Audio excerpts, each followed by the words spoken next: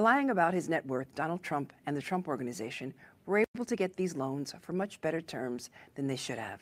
The banks thought Donald Trump had more money than he did, so they offered him loans at lower interest rates. As a result, over the years, the Trump Organization derived unfair financial benefits from banks alone in the amount of $168 million. The Trump's main point of contact at the bank told us that she had never looked at the fraudulent statements of financial condition at the center of our case. By lying about his net worth, Donald Trump Just going to let it play one more time. Were able to get these loans for much better terms than they should have. The banks thought Donald Trump had more money than he did, so they offered him loans at lower interest rates. I've got to pause it there.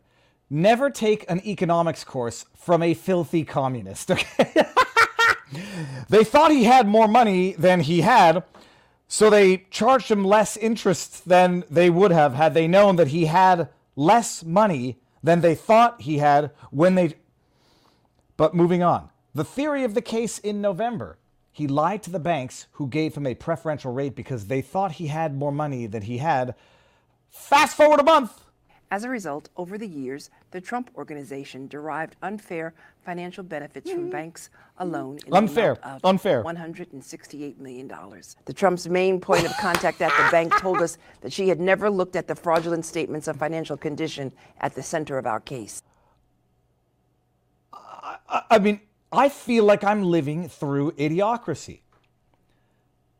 Oh, okay, I don't want to get too far into that because we're going to talk about that with Barnes. For those of you who are following me on Rumble, whoever's still on YouTube, I've gone back to the vlog, the short vlog, because this weekend I had an inordinate amount of time spent waiting. And time is never wasted.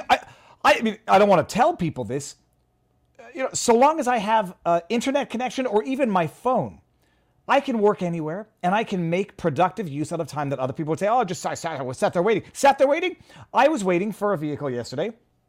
You know, things beyond our control. I made a video. I researched into Derek Chauvin. We'll talk about that tonight as well. I made a video yesterday. Today, flipping kids want to go to Target. I've got 2 kids this weekend. My wife has got another one somewhere else. They want to go to Target. I'm not going to Target. Go into Target. I'll park the car right here. I'm going to make a video. And I did. And it was Tissue McCommunist over there and New York nipple judge Engeron. I mean, proving that they're stupid beyond... They're not stupid. Proving that they are corrupt beyond words. We'll get into that. What I wanted to start with was an alternative starting. I felt guilty because I should give you the advance warning. There will be D-bombs, D-I-C-K. There will be an F-bomb. And there will be a pee-pee, which is not really a bomb of anything. It's so flipping funny. It's so flipping funny that it needs to be shared. We need to start off with a good laugh. They only need to watch about a minute of it. The last 30 seconds is kind of useless. But we're talking about the Trump thing in greater detail when Barnes gets here so he can tell me how smart I am. For now, we're going to have a good laugh. Alrighty. Follow, watch... Oh, that's great. You can't see what the memes are? Well, that seems kind of silly. Hold on. If I make it... So if you're ready, let's go for the million. If Bob Iger was in the room with you right now, what would you say to him? Eat a bag of dicks? Suck on my pee-pee? Disney Plus is gay? Go fuck yourself. It's the suck on my pee-pee. I mean, it's the greatest thing ever. I'd like to use one of my lifelines and phone a friend. Okay, who would you like to call? I'd like to call Bob Iger. Lofty pixels. Our friends at AT&T will get Bob Iger on the line, and we'll see if he can help you. Oh, you know what's going to happen? Hello? Hello. You know what's going to happen? YouTube is going to claim this because it's using the music from... It has the... Oh, I'm going to contest the living bejesus out of that. Okay, sorry, we're just going to go. And he's talking to Bob Iger. For those of you who can't see this because you're listening on podcast, Bob Iger is in a fiery pit of hell. Bob? Yes. Hi, Regis Philbin here from Who Wants to Be a Millionaire. Hi. We've got Elon Musk with us right now. He's won $500,000. Wow. And he's going for $1 million. What's so good about this is that it's AI voices, I presume, or someone who does voiceover, and actual clips. So it's so genius. And he needs your help to get there. Okay. So, well, he's come on the line. Read a question, 4 possible answers. One of them is the right answer. Elon, you've got 30 seconds. Starts right now. Hey, Bob. Hi. I don't really need your help. I just wanted to let you know that I'm going to win the $1 million. Impeccable. Go fuck yourself. He's won $1 million. Okay. There was a little more there that I cut it preemptively. Fantastic. Lofty was the quartering Jeremy video editor. Now Lofty is Ghay. Why is he? It's fantastic. I didn't know that. I didn't know that about Lofty, and I didn't know that the guy who was in that montage of Dana White, Tucker Carlson, and Elon Musk saying "Go F yourselves." I didn't know that guy. I mean, I knew who he was. I'd seen him around, but didn't know he was hilarious. They're going, yeah. All right. So Golden is right. Kick Lofty. What does that mean? Kick Lofty. I don't want to pull up a chat that's offensive, and I don't know why. Not that I'll pull it up if it's offensive, and I know why. Don't want to make a career-ending mistake by having pulled up a comment that I did not know was contextually the most vile, offensive thing imaginable. Good evening, everyone. What was I going to say? Good evening. Derek Chauvin, stabbed 22 times in jail by an FBI informant. The Trump trial continues. The world continues to burn. But I don't want to give anybody false white pill hope here. I'm optimistic. Now, hold on one second. This I'm going to deal with. Jittery Hobo says Locals is not working. Is Viva aware? Hold on one second. Why would that be? Okay, no, everything is... Hold on. So let me... For those of you who don't know, if you're new here because you've seen 2 short videos that I put out over the weekend, we go live on YouTube, Rumble, and vivabarneslaw.locals.com. And people in vivabarnes.locals.com are telling me that it's not working. There is no after show. Hold on one second. Let me just see. Is it working? End stream. No. So give me one second. I'll figure this out. Like it's almost comical, but I've set it up and I've entered. No, I see myself right there. What are you guys talking about? Locals is working? Oh, these Jittery Hobo. If this was a troll, I'll tell you one thing. I might suspend you for 5 minutes and never look at one of your comments again. No. If it's not working, refresh it, because Locals was having tech issues today. They were down for maintenance. They seem to be back now, but Instagram is not working because I ain't on Instagram.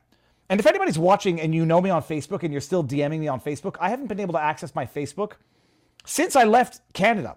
And I keep getting emails saying, you got a notification from X, Y, and Z, and they're friends of mine, and I can't reach them because I don't have access to my Facebook because the 2-step verification keeps sending a text message to a cell number that I no longer use. Well done. I've reached out and it doesn't work. Okay, all that to say, people, good evening. So we start on YouTube, Rumble, and Locals. We end on YouTube at about a half an hour in. Everyone comes over to Rumble, the free speech platform, where we carry on with the rest of the stream. After the stream is over, we end it on Rumble and go to vivabarneslaw.locals.com for the after party. We take tipped questions there, answer questions, dialogue, and we have a few extra subject matters that we get into there. Chris Banks says, Viva, never believe anyone who tells you the stream is down. True, but it's happened before that I didn't believe them and the stream was actually down. So that's why... All right. Where is it here? Okay. All that to say, we got a good show tonight. Barnes is going to come in. Before we do that, I had another video in the backdrop that I was going to bring up. Look, once we're getting copy claimed on YouTube, let's go all in and get copy claimed, because you can't. There's no fair use in YouTube. They don't give a sweet bugger all. You play 20 seconds, you do what is patently fair use. They don't care. Copyright trolls come in and say, hey, we'll take the revenue from that video. You used our video and you commentated on it, or you used 30 seconds, 20 seconds, 15 seconds. We'll take that hard-earned viewership that you got. Doesn't matter. Fetterman, it's weird. It's very weird. Fetterman, to quote Elon Musk, spoke actual truth the other day on The View, no less. It must have blown their itty-bitty demented brains into like, Fetterman, I thought you were one of us. How dare you? This is going to relay into a subject that we're going to talk about tonight, Santos being expelled from Congress. And you've also been calling to get rid of Menendez, I know. But first, before we talk about that, what's your reaction to the expulsion? Well, it's like I'm not surprised, but to me, I think the more important picture is that we have a colleague in the Senate that actually did much more sinister and serious kinds of things. Senator Menendez, he needs to go. And if you are going to expel Santos, how can you allow to somebody like Menendez to remain in the Senate? And Santos's kind of lies were almost funny, and like he. It's an amazing thing. The difference between being a liar of a politician, which is all of them, being a liar and a criminal fraudster of a politician, allegedly, like taking campaign funds and paying for personal items. I don't know where, is a haircut I know there's, generally accepted accounting principles for all of this. Haircut, probably a campaign thing, maybe legitimate. Botox. Adult websites, maybe not so much. Maybe arguably so. He's traveling. Why not?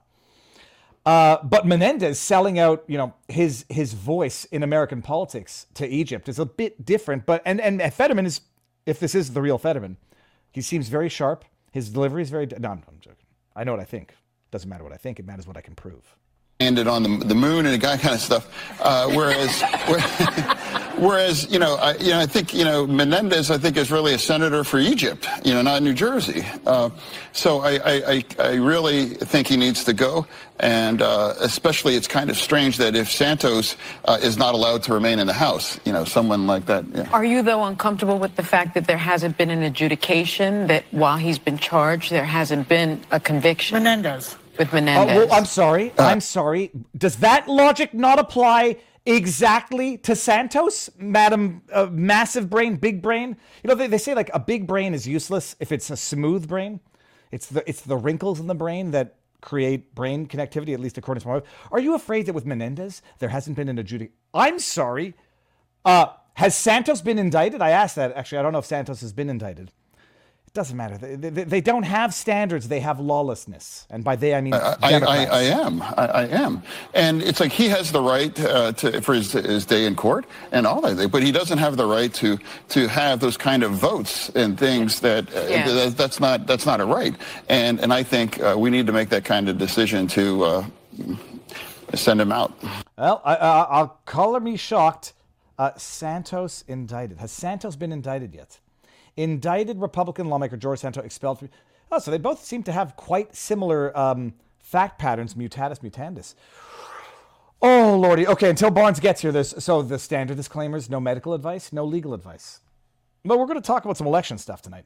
All of these beautiful things here, these super chats, YouTube takes 30% of them.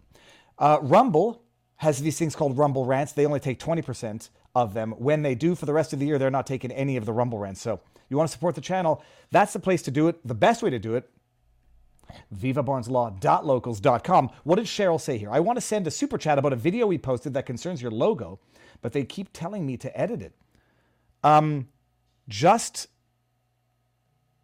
put a comment in and I'll look for it, and I'll ask everyone else to flag it to me. Viva Fry laser cutout. Looks like Fetterman clone number 14 went rogue. I'm not saying the last part. I don't want anyone misconstruing words as violence here. I know the I know the rumors. Hold on one second. And we got Big Pete S says Santos was removed because he votes MAGA. It is what has the other guy, has Menendez not been removed yet? Anyhow, it's amazing. Fetterman is actually speaking truth, making sense. Whether or not you think that is actual Fetterman, he seems to be getting better from whatever illness afflicted him a while back, which is good. Let's see here. Santos was expelled because he lied during his campaign. If that is the standard, all of Congress should be expelled.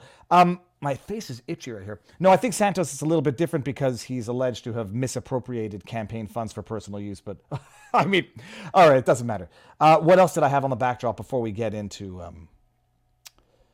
our show for the evening when Robert gets here? Let me just make sure that I did send Robert the link. I know I did. All right, there's one more video that's making the rounds. And I'm not convinced that it makes DeSantis look as bad as some might, some might interpret it. I understand the critique of the answer to this question.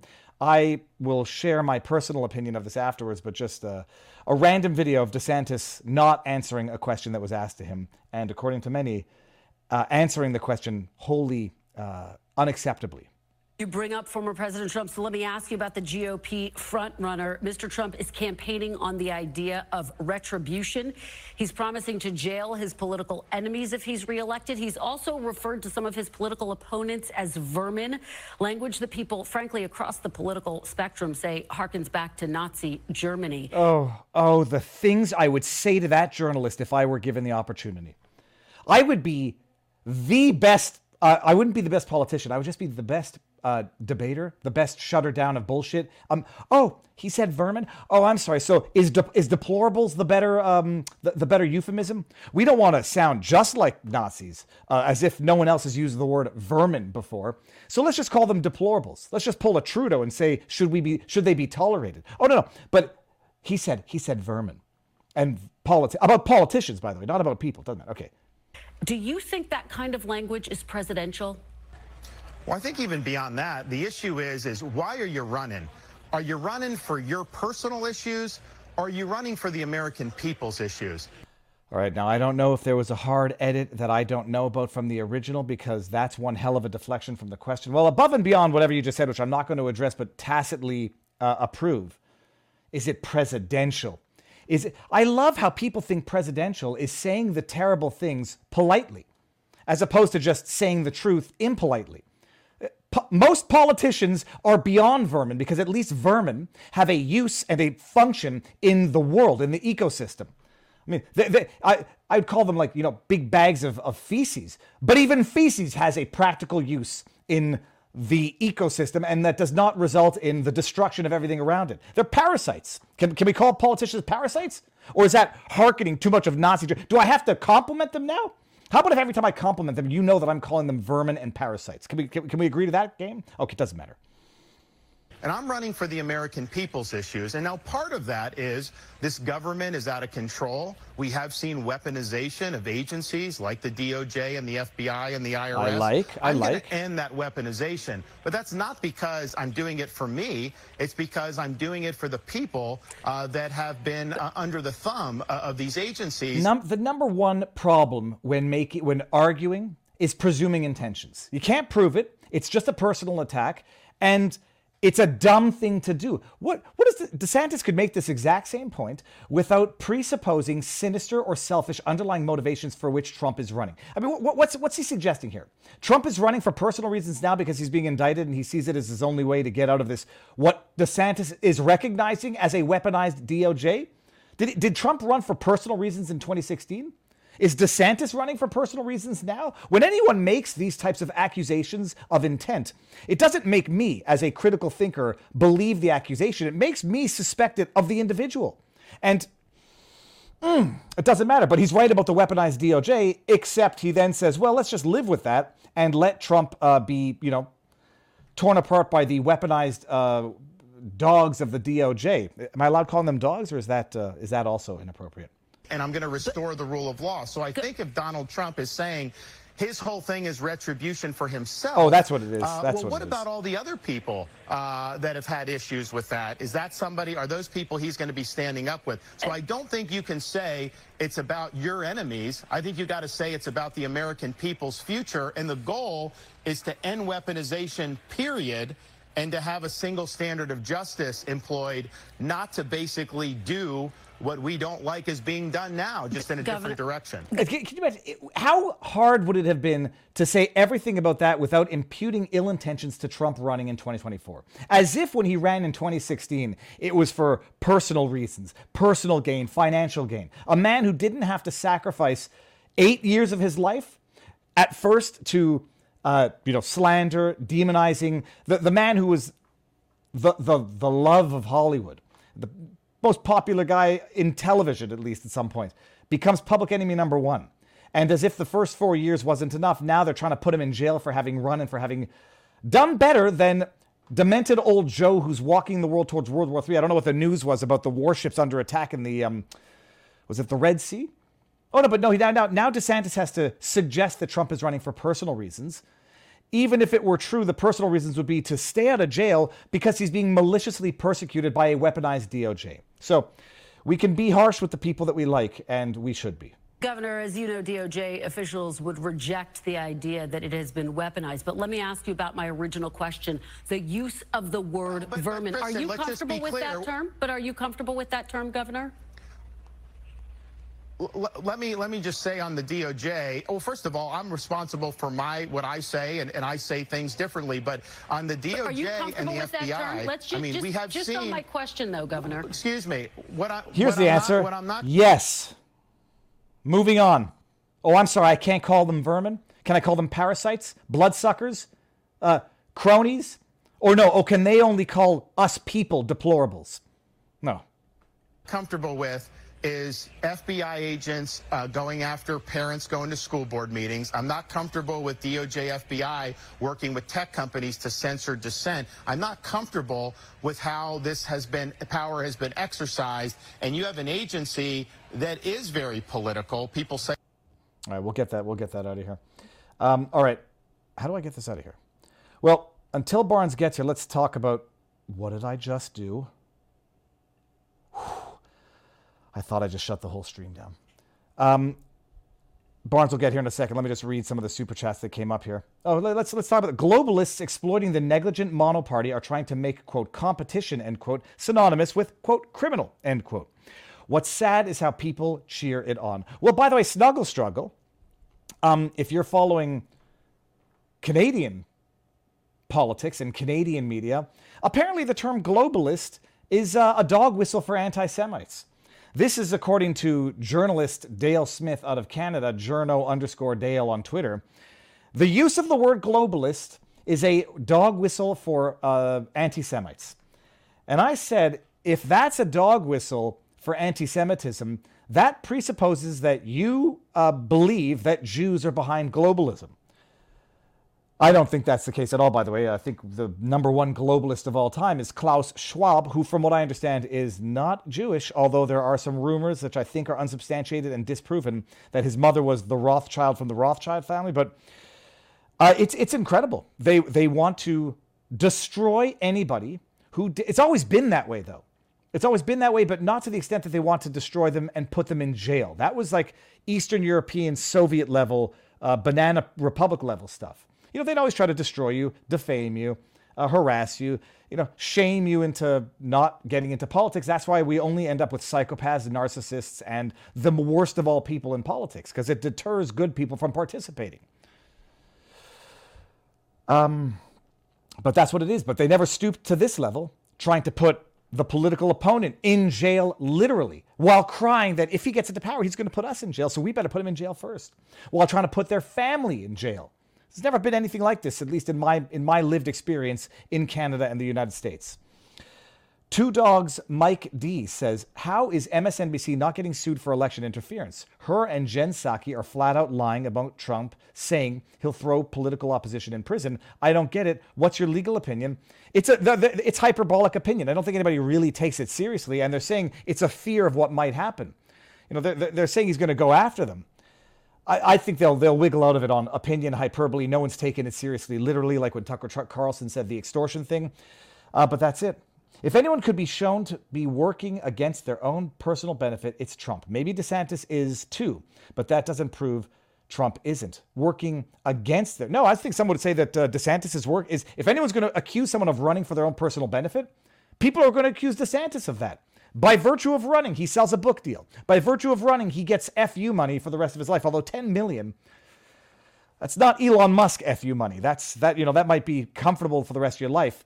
But some people would accuse DeSantis of running for his own personal gain, knowing that he's got zero chance of winning at this point in time. So, confession through projection. When you got one finger pointing at someone else, there are three right pointing back at you and one pointing up at the sky or whatever, you know what I'm getting at. Okay, Barnes is in the house and he's looking dapper. It's making me jealous. I should probably wear a suit and tie one day. I'm not going to. All right, let's bring on the Barnes, stabilize the audio, make sure it's good. Sir, how goes the battle? Good. You look younger. Did you get a trim? Maybe. Okay, because whenever I remember. Oh, well, but considering the week you had last week, Robert, I can sort of understand what Oh, we're going to get into some stuff tonight. Let me just make sure. So you say something, or tell us what book you have behind you. I'm going to read the chat to see if the audio levels match up.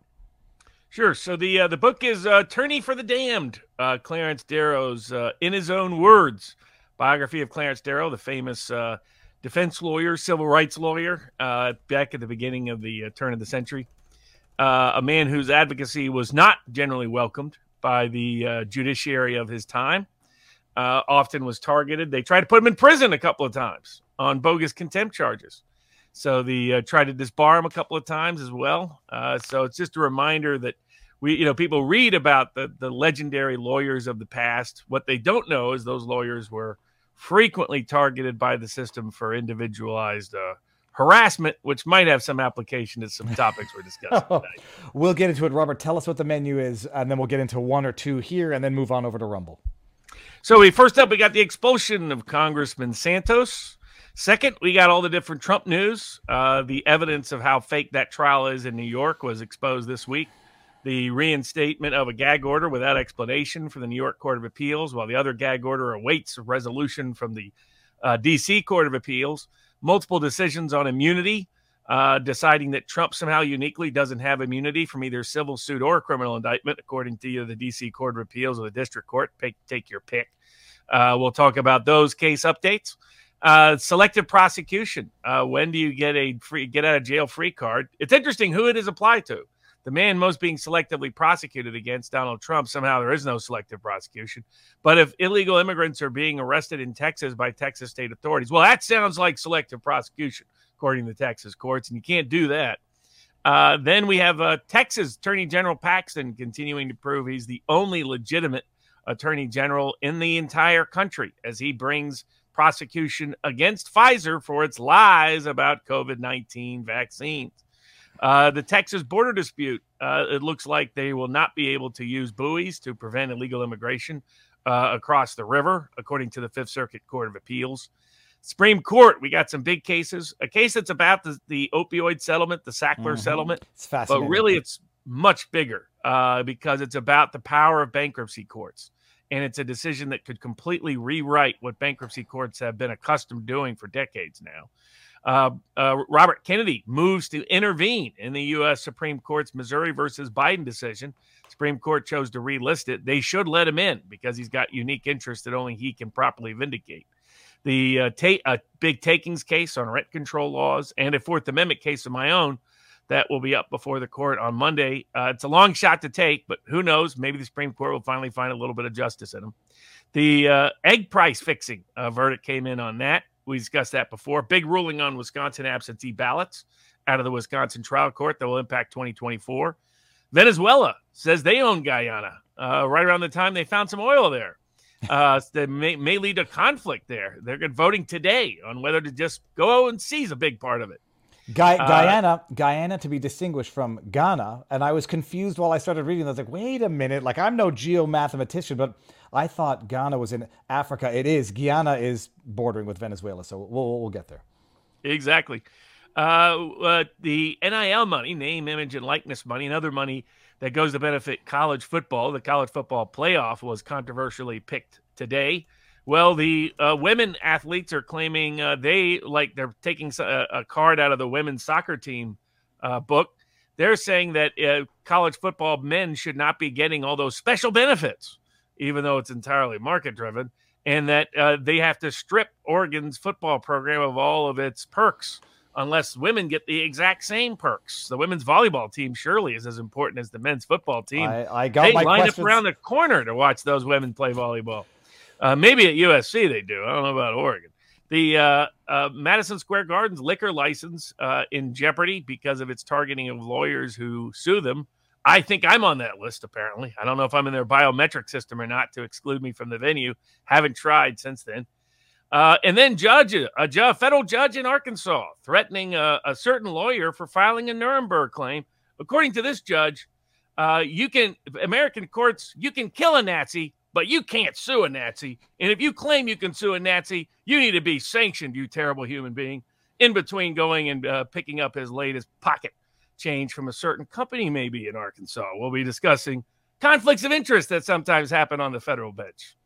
Amazing. And by the way, if anyone's if I look like I'm creaking to one side, the pain in my sciatic has now moved to the left side of my neck, because I think when I'm jogging to compensate for that, I pulled some, and I tweaked something, so it hurts. But my sciatic is a little better, so I guess there's blessings. Robert Santos. The news of the day is that he was voted expelled from Congress on Friday. It was not even close in terms of a vote. I forget how many they needed versus how many they got, but not even close in terms of a vote. He's been indicted. He hasn't been convicted. There was an ethics report that came out that said he had misappropriated funds from his campaign for personal use. The examples that they gave were Botox and adult film stuff that I think he might have been renting, I don't know, or a website that he was paying a subscription for. And they held a vote to kick him out, which it's very shocking in a sense that I guess it's only happened, 6 times in the history of America, 3 times since the Civil War. What are the other reasons for which they say it's bad strategy? He was kicked out of New York. He's a Republican, which means that there's going to be one less Republican congressman. I don't understand how it means that they have a half one for now, but when they hold the re-election or the emergency, whatever election is to replace him, if it goes Democrat, the Republicans lose a seat in the House. Republicans, seem to be playing by principle, not strategy. And I don't know where Menendez is, and I don't know, they have enough information to yeet Santos from Congress, but apparently they lack sufficient basis to file impeachment proceedings against Joe Biden. Make it make sense, and also tell people, is it justified, which I think it is, but tactically incongruent, or is it just double standards?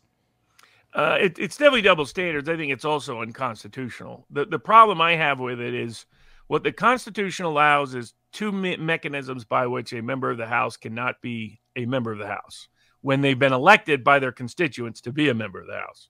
One is exclusion. Exclusion is, under the Powell decision of the U.S. Supreme Court, only permitted if the person doesn't constitutionally qualify. And they've considered those qualifications as the only qualifications, the ones itemized in the Constitution, which, by the way, is analogous precedent for the Trump ballot access, in my view, that similarly, you can't exclude someone that doesn't, unless they don't meet the explicit qualifications.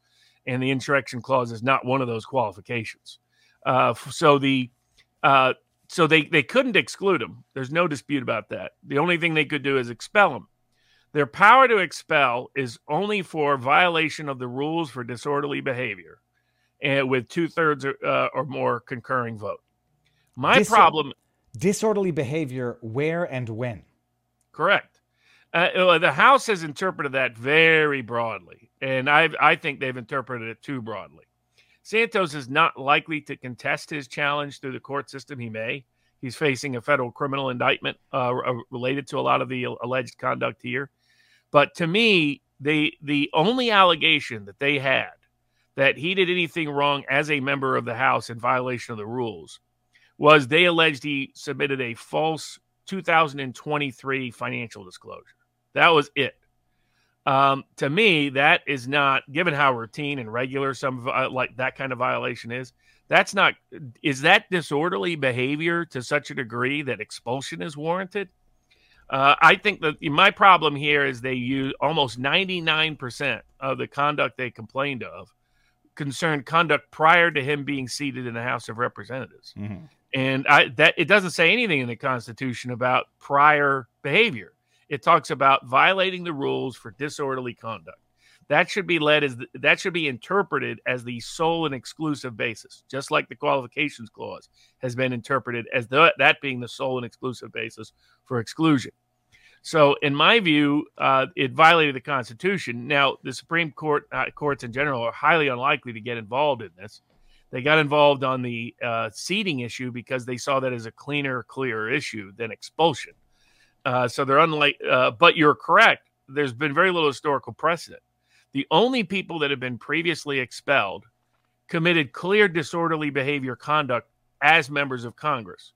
Either they joined the Confederacy in an actual insurrection against the Congress and against the federal government, or while members of Congress, they did so, or while members of Congress, they used their congressional office to commit crimes of corruption and bribery and had been convicted by a jury. All of that happened prior to their expulsion. So for them to expel Santos without any criminal trial, without any even official ethics referral for him to be, there was an ethics report, but no referral for him to be prosecuted. When the Justice Department requested Congress defer any action on Santos because it put him in a dilemma of either he keeps his seat or he gives up his Fifth Amendment rights in the criminal case, because the courts have ruled that it's not double jeopardy to be subject to both prosecutions at the same time, but it raises due process issues and fairness issues. But aside from all of that, to me, my biggest problem with it is I didn't see a limited focus on behavior that took place while a member. I had took the exact same position on Marjorie Taylor Greene, taking the position on Biden related to impeachment, that Biden can only be impeached for things he's done as president, not for things he did before he was president. But so let me play devil's advocate here, maybe literally. You'll say what he did the things during the campaign, appropriating the funds, but I presume he had to ratify his campaign finances once he was in Congress. So, I mean, maybe it's not only somewhat. I mean, that's where they have the 2023 financial disclosure statement. But if they had limited it to that, then maybe there could be an argument, but they didn't. Mm-hmm. They focused almost entirely on things he did before that. That was basically a footnote. And all of the criminal charges, I don't believe any of them relate to any conduct that took place while he was a member of Congress. And that was almost the entire basis of the expulsion. So Congress is now claiming they can expel people for something they did while they were not a member of Congress. And that will correlate later to our immunity discussion about with Trump. It's okay if we're going to start carving out certain things and saying that wasn't while you're in your official duties. Then how do you use your powers to punish people for their violation of their official duties? And then you also say, oh, they're not immune because that wasn't in their official duties. For example, he has no claim of that. He wouldn't anyway if he'd been a member of Congress at the time. But he has no even colorable claim because everything he's alleged to have committed a crime happened before he was seated in the House. And I have problems with using conduct that predates the person's because the biggest problem with this is it's overriding the voters. Mm-hmm. It's overturning the voters' election. And that's why, I mean, Democrat will replace them because the Democrat that'll be up there was the one who was going to run for governor who previously had that seat. So it's classic Republicans giving away another seat to Democrats. It's historically they had never done this. Historically, they'd always said it's got to be while you're a member of Congress, and it's got to be a finding, an undisputed fact or a finding. They had neither here, and so this is a problematic precedent that they've set. They're now weaponizing their power to go after members of Congress they just don't like for things that have nothing to do with their own rules. Why have they not also done this with Menendez, which seems to be a much more clear-cut case? Like, why, other than on The View, and it doesn't seem to have gotten more traction than that, there's no discussion about doing this to Menendez. Correct. Yeah, because Democrats aren't dumb. I mean, you have a few who will say it because they can say it and get away with it, saying he should be expelled because he actually committed crimes while he was a senator. But again, he wasn't expelled the first time he was prosecuted, ended up being acquitted, got reelected, because that's New Jersey, and then and now he's been prosecuted again. And that was Matt Gaetz's point. He's like, let Democrats suspend suspend Menendez. Menendez first, and before we suspend our own. But they don't even think about it. Because they're not suicidal with how they exercise political power, like the Republican hierarchy is. The real reason they didn't like Santos is they didn't like his politics. If Santos had the politics of Liz Cheney, they would have excused and suddenly said, the principle is you never suspend someone until they've been convicted by a jury. They completely abandoned that in this context because they don't like how he votes is the real bottom line. They didn't like who the voters chose, the Republican establishment. So they, politically weaponized it against a disfavored dissident Republican and decided to highlight. You dig in the allegations, a lot of them are really overstated. It makes it look like all the systemic fraud, and then it becomes like a timing issue. Well, he said he got a loan at this time, and actually the money didn't come in until 2 months later. It's like, okay, who was actually defrauded here? And then some of the personal use. I mean, look at how Maxine Waters uses her campaign funds. I mean, Maxine Waters, by this ground, should have been expelled 20 years ago. But look at how AOC does it. Look at how all of them do it. Look at how Ilhan Omar does it. I mean, they divert money directly to their family in a much more egregious, fraudulent manner. None of them are being prosecuted. None of them are being expelled.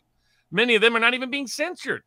So, I mean, it's a joke that they're suddenly, we suddenly care about ethics here in the House. Or, come on. It's pontificating nonsense to placate the Democratic establishment, and they're willing to violate constitutional precedent in the process. And what about Bowman, who actually misbehaved interrupt? Out. If that isn't disorderly conduct, that is the classic definition of disorderly conduct, right? In my view, that was originally interpreted to be a very limited remedy. Disorderly conduct is you cannot conduct your task as the House, and you have to expel the person because they're precluding your ability to do the public's duty. If it doesn't meet that constitutional standard, I think it's in excess of their authority. Because otherwise, let the voters decide. If they don't like his conduct, they can toss him out. They've already said that the congressman is not immune from federal prosecution. So if given that, you already have the Justice Department going after the guy, facing a long extended prison sentence risk. This was just insult to injury and giving the Democrats an added bonus. Okay, well, it's you feel not bad, but you feel dirty defending someone who clearly is a liar. Big freaking deal, and then the personal expenses.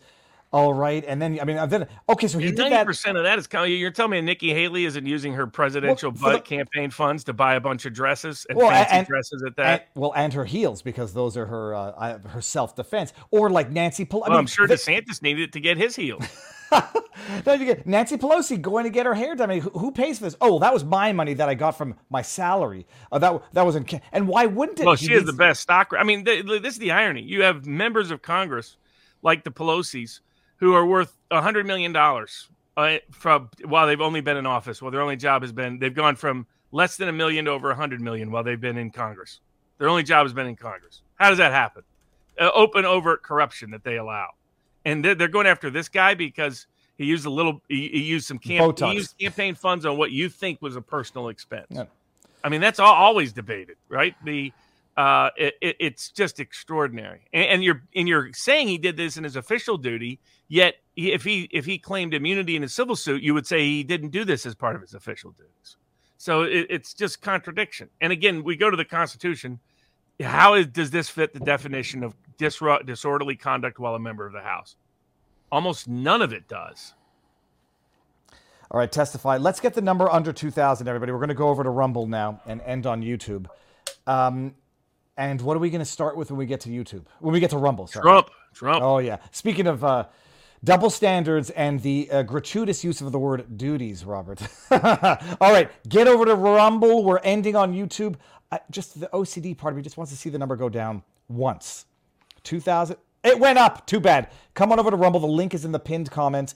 And after that, come on over for the after party. Ending on YouTube in 5, 4, 3. We're done. All right. Trump updates, Robert. Which one do we start with? Can we start with New York nipple judge and Tishy McTish James out of New York?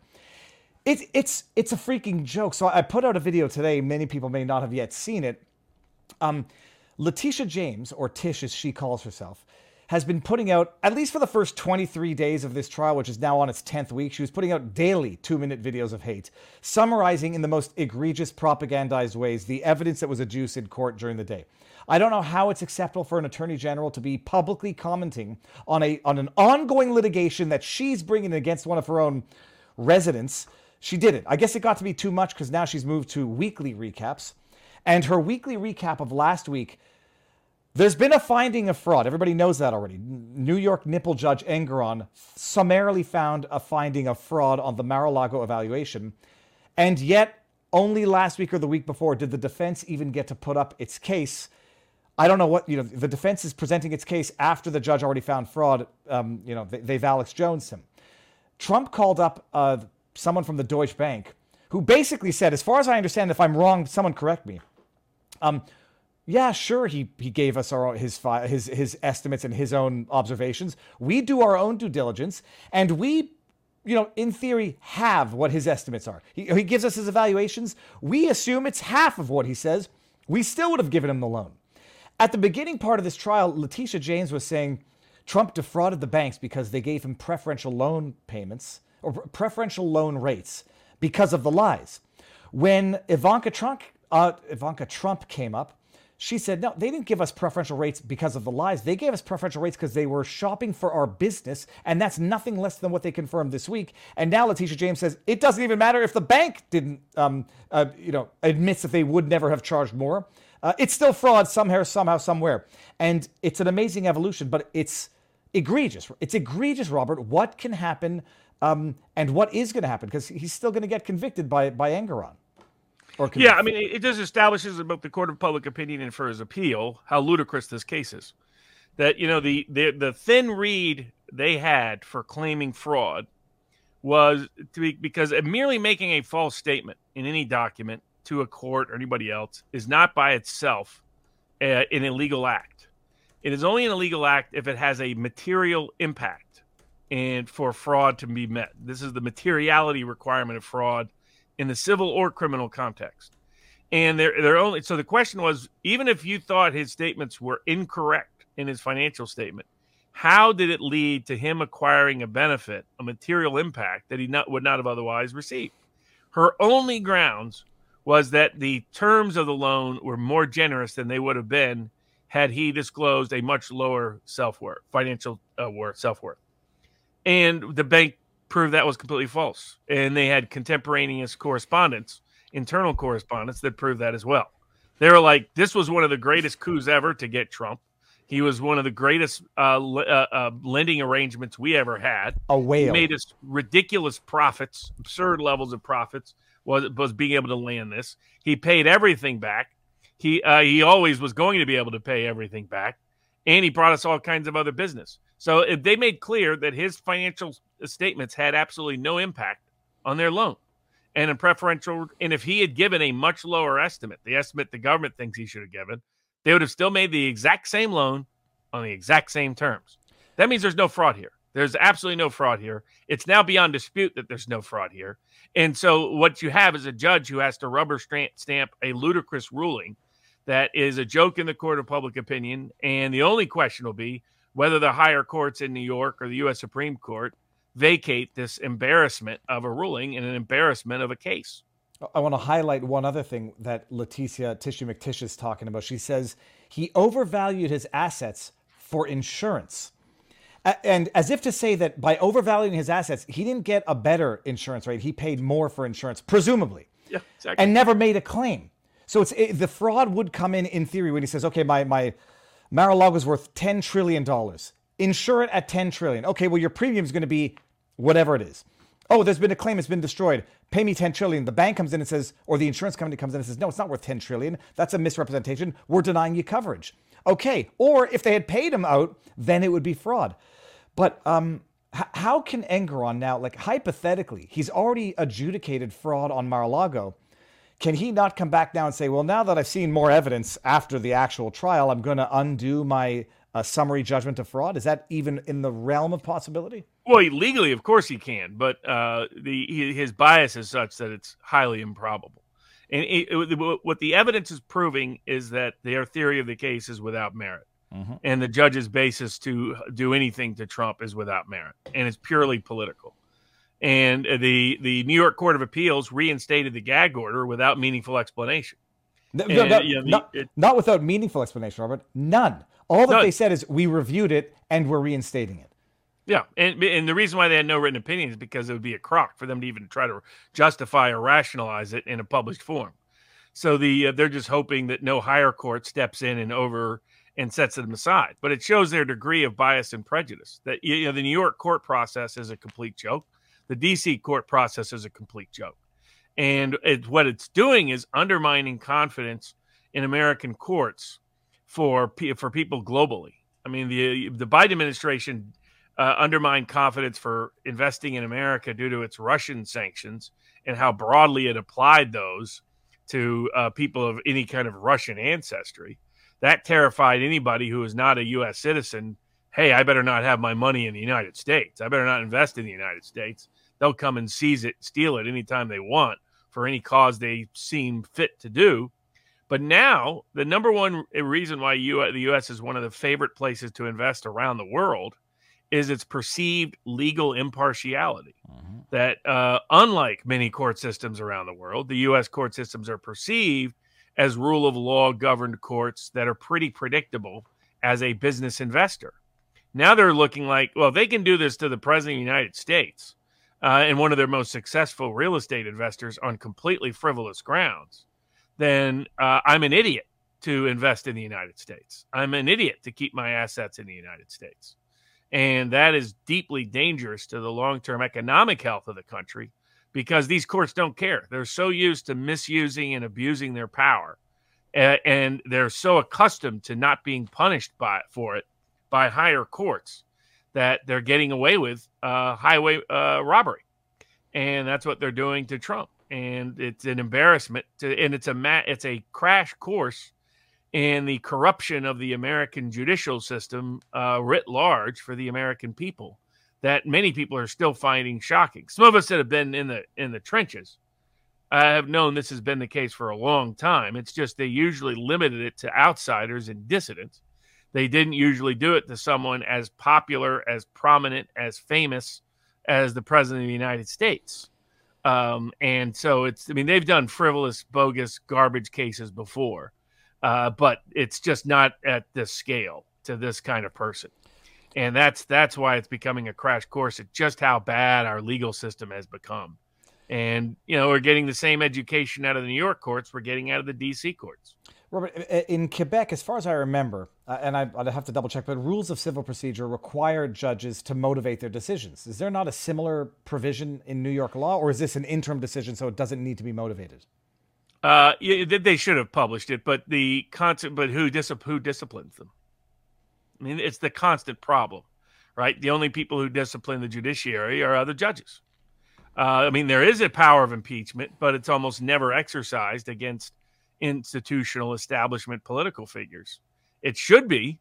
Look at the Democrats. Democrats are using their Senate power to go after the Supreme Court justices they don't like, based solely on substantive rulings on policy, not based on anything against Biden personally, not based on perceived political misuse, based because they don't like their rulings on gun control and on abortion and on the power of the administrative state. They're personally weaponizing their Senate power to go after them. By contrast, Republicans are only doing it to go after their own. So it's that as long as these judges know they won't face any consequence, they will continue to abuse their power. And that's what you're seeing. And the fact that they are so politically obtuse as to not realize that half of the country sees it for what it is just revealing as to the degree to which they're a disconnected, entrenched, let them eat cake, corrupt elite. Not just a corrupt elite, not just an incompetent elite, but like the people that regretted the passing of Henry Kissinger. Most of them agree his moral compass was long broken, but agreed that his intellectual capacity was always present. And you could often rely upon that for practical solutions that didn't escalate unnecessarily into global conflict. These people, you can't. These people's moral compass is broken, and they never were intellectually capable to begin with. And now we're just seeing what partisan corruption does to such a intellectually incapable, morally broken court. Yeah, so now the gag order reinstated. That's the okay for Chutkin and the D.C. Court of Appeals. So eliminate that. It's got to go to the Supreme Court, I guess. And the trials, it's the biggest sham I've ever seen. So, okay. Yeah. What else? And was that's there for Trump? compounded by their rulings this week by the D.C. Court of Appeals on civil immunity and the D.C. District Court on criminal immunity. Okay, so this is the one where Trump was arguing for presidential immunity because when he made certain statements about the 2020 election, he was doing it in his capacity as president. And I forget how the ruling went. We're at the Court of Appeal. They said no immunity, correct? Yes. It was they said if you did it in your campaign capacity, it's not your official capacity. And I think what I loved is they highlighted in the lawsuit, even when you filed the filing, you filed it in your personal capacity, not in your capacity as president. But to me, I'm saying, how could he have ever done it in his capacity as president? He was not president at the time he filed the suit, but he was president at the time he was making those statements. Well, the bigger problem I have is it directly contradicts their prior rulings. The same D.C. court said a member of Congress is completely immune for his defamatory statements that he made in a purely campaign capacity about his private divorce. Oh, this is the RF. Was this Bobby Kennedy or was this? No, the other one that came out of Massachusetts. Ted Kennedy at a campaign fundraising event defamed Operation Rescue, and the federal court said he's immune. So how is it those statements in a campaign capacity, when I sued Senator Warren and Congressman Hallen, now Interior Secretary Hallen, the court said the same thing. They said, oh, no, everything's in your official capacity. Oh, but it's Trump. Oh, sorry, we never meant any of that. Suddenly there's a campaign capacity exception. Did we forget that every time we let everybody of our political friends off? It shows what partisan hacks they all are. I mean, and they don't even seem to be aware of this. They think they can just BS. They're so used to, we'll spin whatever story we want. We'll ignore the evidence that contradicts us, ignore the precedents that contradict us, pretend the whole world will just accept our version of events as true because our courts are so used to this. Back in the old day, courts, and you still find it with Deemsters in foreign courts, they actually have to honestly recount both sides of the argument before they issue an opinion. So you read an old case from like the 1840s, you can't even figure out what the opinion is until the very end because they're recounting both sides. They should still be forced to do that because what it does is it prevents them from being so dishonest. Look, courts today are routinely dishonest. And the way they're dishonest is they set up the set of facts and procedural posture in a way that is not what, in fact, the arguments were because they want to make it seem obvious that their conclusion is the correct one. To do that, they have to be dishonest about the procedural posture, dishonest about the precedents, dishonest about the arguments actually substantively made to them. And so that's what happened here. It's like, how is it everybody else until Trump has immunity, whether it's campaigning or not, because it's all considered part of your duties, right? They said it was part of your constituent communication. In other words, if he was not running for office, may he have made the same statements while president? Yes. So that means immunity applies. The argument, the presidential immunity applies unless it's something you would never do as president, right? So that's why Bill Clinton wasn't immune from suit for something he did before he was president, which was sexually harass someone while governor of Arkansas. That was something that actually was not a presidential act because he wasn't even president when he did it. And it's much more clear that's not within his presidential capacity. These are public statements made while president. That is by definition presidential capacity. Well, and about an election that's going to determine the president. I mean, what kind of president wouldn't, even if it were hypothetical? Even if it was Pence's election, he would have been making, if it was anyone else's election, would he make the same statements? Yes. So the fact that it served a campaign purpose has never been an exclusion. They've explicitly said no, including this D.C. circuit. They reversed all that. Threw all that precedent out because it's Trump. And they pretended, well, we're just following the law. No, they're not. They made this up. This is a doctrine they've explicitly rejected themselves before. So it's because they're anti-Trump. They went out of their way to say, look, we're not saying that maybe say he can't win on summary judgment. We're not saying he can't that he doesn't have a First Amendment defense. We're not saying this doesn't apply to the criminal charges. Because they knew. Why did they go out of their way to say all that? Because they know they're ruling something they've never ruled before and contradicts their precedent. They just don't want you to know that because they're dishonest. And so that's what we're seeing. We're seeing the constant evisceration of the rule of law as people see how judges' motivation in cases is almost always partisan.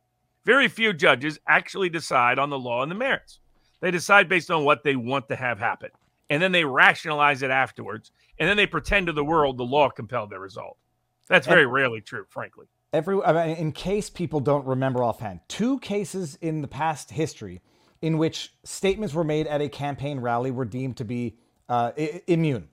Deborah Haaland and Elizabeth Warren, it wasn't during an election, although they said we were speaking on a matter of policy so that it pertains to our official functions. They were the ones who defamed Nicholas Salmon. I still don't think they take... And all the Covington kids. All the Covington kids. All the Covington kids. And now one of the law firms defending those congressmen, most of the congressmen corrected and retracted after I said I was going to sue them all. Not Warren, not Haaland. But even Ilhan Omar deleted a tweet for the first time ever after I said I was going to sue. But they had some legal protection because the group arguing they have immunity for everything is a law firm by the name of Claire Locke. Went on Tucker Carlson and attacked me, saying, "How dare I say we could bring these suits?" They also confused a class action from class libel. They apparently either they're too dumb or they were doing it. Now, of course, they went on and hired represented Dominion and cashing in on that cash cow of a case, and then and now Rumble hired him. So good luck to Rumble's suit. Maybe don't hire Dominion's law firm for your law firm if you want certain kinds of public. But that's not a law firm I would trust or have faith in. Let's put it that way. Robert, they have their political bias. They claim full immunity for everybody. But then now, of course, suddenly there is not such immunity when it's politically convenient for. I mean, I don't disagree with the idea that campaign things are not immune. I disagree with their selectivity about applying it for Trump and not applying it to others. That's my problem with it, is that it's high. And this is a context in which, as president, he would be obligated to talk about this anyway. Mm-hmm. So the idea that it's not related to his duties, that would be nuts, right? What the Covington kids did was not related to Elizabeth Warren's duties. There was no pending legislation concerning it, nor Congresswoman Haaland. So they shouldn't have been immune.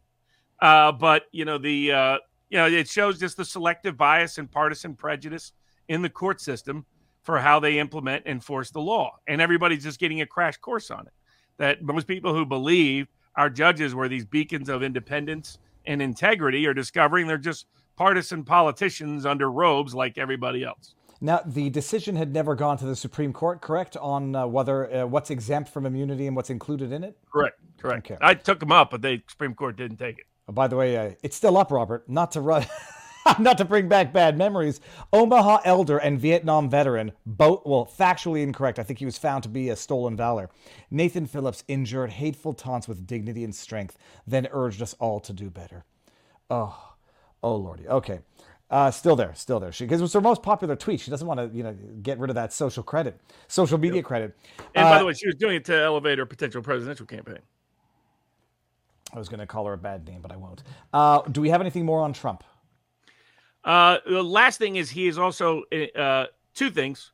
So he brought motions to dismiss on immunity grounds the criminal defense prosecution, First Amendment, other grounds. Of course, the district court judge denied his motion to dismiss because there's no way she's going to be honest or honorable and grant him. Also, so she has no immunity even for criminal charges for things you did while president of the United States, which was an issue the D.C. Court of Appeals reserved and explicitly said they weren't ruling on yet. Now the D.C. Court of Appeals and the Supreme Court will, those are issues they can take up on interlocutory appeal because of the consequence of the decision. And the Supreme Court, between the New York gag order, between the D.C. gag order, between the D.C. civil immunity ruling, and now these criminal immunity rulings, is going to have multiple opportunities to step in and try to preserve the integrity of the judiciary, because that's really what's on trial here. Will they keep the American confidence in the independence of the judiciary, in the integrity of the judiciary? Because the judiciary is failing that test writ large in ways the whole country is witnessing and coming to believe. Ask the FBI how that worked. The FBI went from having a 75 to 80% approval amongst conservative Republicans to now being in the low 20s. And that happened in a very brief time period. And what happens when you lose your public approval? You get people calling for you to not exist as an agency anymore. You can lose your power overnight. What happens when it starts impacting jury verdicts? That's when they'll really start paying attention. When jurors come in and say, I'm not going to trust anything an FBI agent says, doesn't matter. Rather than deferring to them like they usually do, distrust them like they should. Make them prove otherwise with independent evidence other than their own testimony. So are the judges willing to destroy their own credibility? In the credibility of the American judiciary and the credibility of the judicial system. I mean, that's what Tucker Carlson said this week. He said, I decided I'd be supporting Trump the moment they raided Mar-a-Lago. He goes, if we let them get away with that, we don't have a country anymore. We don't have a republic anymore. It's over. It's done. We're in a new stage, new era. We're in a post-Constitution America. And then, all bets are off. And so it'll be up to the Supreme Court of the United States quite clearly to preserve the Constitution. D.C. Court of Appeals won't do it. New York courts won't do it. D.C. District Court won't do it. The Georgia court will be given opportunity to do something. He brought a First Amendment challenge before that court as well on the Georgia charges. That Georgia prosecutor now suddenly wants to rush the case and have it during the election. That's how nuts she is. We'll see if that judge, a judge appointed by Governor Kemp. So he's been unreliable so far. Another one of these establishment useless Republicans in the bench. People wondered why I was so critical about the Federalist Society and who they would tend to promote as judges. Now you're getting to witness it in live time. And because many of them are presiding in one way, shape, or form on various Trump cases and failing. And the Georgia judge so far is failing his duties to affirm constitutional integrity and the independence of the judiciary against this partisan, politicized attack in violation of the Constitution. So we'll see. All right. Now, we're done with the Trump intro topics, right? Or I want to bring up the Rumble rants before they get too much out of hand, which they're already close to. Blitz through these people. Hold on. I'm Not Your Buddy Guy says, I think Republicans set a bad precedent and will use it to remove MAGA representatives. Just choking on my tongue again. Lord of the Reese says, just paid my taxes, have some of what they didn't steal from me.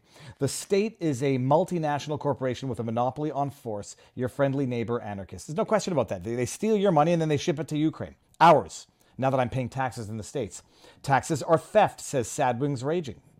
Armed robbery, as I like to say on our merch, Viva Fry. Lord of the Ron... Okay, I must say that. I can't read that. No Handsman 81 says, I am helping my brother with a massive lawsuit in Missouri. He was wrongfully arrested twice so far. After we win, I would like to be on your show and tell my fans how we did it. I like the optimism. I'm screen grabbing. Come back and let us know how it turns out. I'm Not Your Buddy Guy says, I always remember, folks, they first referred to us as maggots. My advice to Trump, remember the names, actions, and to never forgive and hold them accountable accordingly to their actions. No mercy. I'm Not Your Buddy Guy says, I pray Barnes becomes Attorney General in 2024. I want to ask you, as I cannot think of another man with the better discernment and morality to perform those duties. Yeah, duties. Truly could not be more important than now. Robert, is there any possibility that you would, could you be nominated if Trump gets in, and would you accept it if you were ever requested to be the AG? Oh, well, I mean, I think people like me will be happy to help out the president. And so I think there's a lot of us. I mean, I think there's, Jeffrey Clark, Mike, who we had on, who apparently was trolling people at what he was going to do once he became Attorney General and enraged the leftist media into going a little bit crazy. So, I mean, there's plenty of good people, and hopefully somehow we survive all of this, and it's a President Trump or a President Kennedy who can implement that. If they do something to take out Trump, then hopefully Kennedy will be the one. But and not another post-Constitution American government, because then we're looking at a whole different ballgame. But I mean, you see the nature of the incredible selectivity in the appeals courts by who they are enforcing selective prosecution on behalf of, as we saw in the Texas Court of Appeals this week. So this case is, they said it's a migrant or an illegal alien. So it's a non-resident. The governor launched Operation Lone Star because the Biden administration, as Robert Kennedy has also acknowledged, is completely collapsed on enforcing the border. And so what happened is Texas launched Operation Lone Star to at least lock up some of the more egregious illegal immigrants present on criminal trespass grounds. They don't have facilities to lock up women. So because overwhelmingly it was men, because men pose the greatest risk in terms of other criminal behaviors historically, men commit 80 to 90% of crimes, they targeted illegal immigrant men who are criminally trespassing.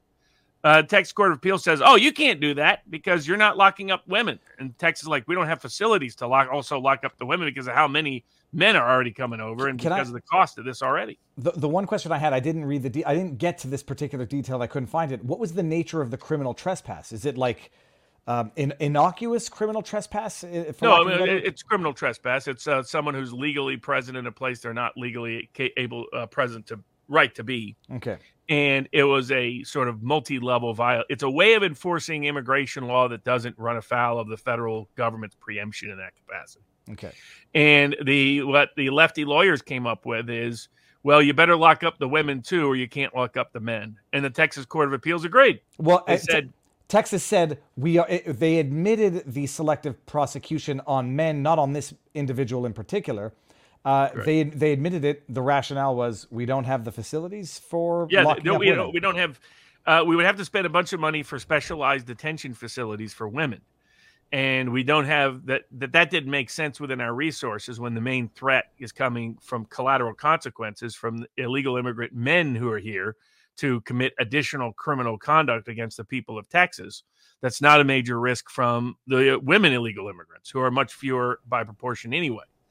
And the Texas court said, no, you can't selectively prosecute like that. I mean, the same courts that are allowing Trump to get railroaded everywhere, that are completely ignoring obvious selective prosecution, suddenly enforce it when it means you have to let illegal immigrants go free, unless you lock up the women too, which is what Texas will now do. Well, so that was my question. Can you retroactively remedy the selective prosecution by saying, can't retroactively. This individual defendant, everybody arrested to date, will be freed. Oh my! What's mind blowing, Robert, is the courts prevent Texas from enforcing any meaningful border control, given the dereliction of duty from the federal, and then find ways to annul law enforcement that would have the indirect effect of potentially enforcing immigration control, which I guess is the good segue to the. It is again this Court of Appeals. Oh my goodness! That said that you got to take out those buoy barriers in the Rio Grande. Because not for any immigration reason, they found another incidental law that it might have broken. I don't know what the law is, the Navigability of Waters Act, and they said that this 1,000 year or however long it was, section of buoys with an underwater net tied down by big anchors violates the navigability of the Rio Grande. Now, I didn't look into the details of this. As far as I understood, navigability refers to anything that connects to the ocean. Or cross, not you don't have navigability issues on closed lakes or inlets or bodies of water, rivers. I have to refresh my memory. Where does the Rio Grande end? It goes out to where does it go out to? The Gulf of Mexico? Yeah, and maybe the Pacific. I haven't looked at how far it goes, to be honest with you. Hold on, I'll do that right now. But technically here, I think the court decision is correct. Now, what's interesting is the dissent would have gone further. What the Fifth Circuit Court of Appeals said is if you block a navigable waterway, that is governed by federal law under the U.S. Constitution and implementing statutes, and you can only do so if Congress agrees. And because Congress hasn't agreed, you can't do it.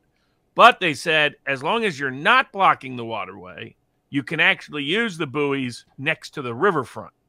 So, you can't actually put some buoys there that can have some deterrent effect on immigration, but you just can't block the whole river. And the dissenting judge was enraged. The dissenting judge said it shouldn't be there at all because the dissenting judge wants free open borders is the reality of it. But one of the judges that was in the majority is a old school, usually, not always, constitutional conservative judge. And the navigable waterway issue was a clear issue. Because this is a river that borders a foreign country. It does constitutionally fit the classic definition of the kind of navigable waterways Congress has exclusive jurisdiction over.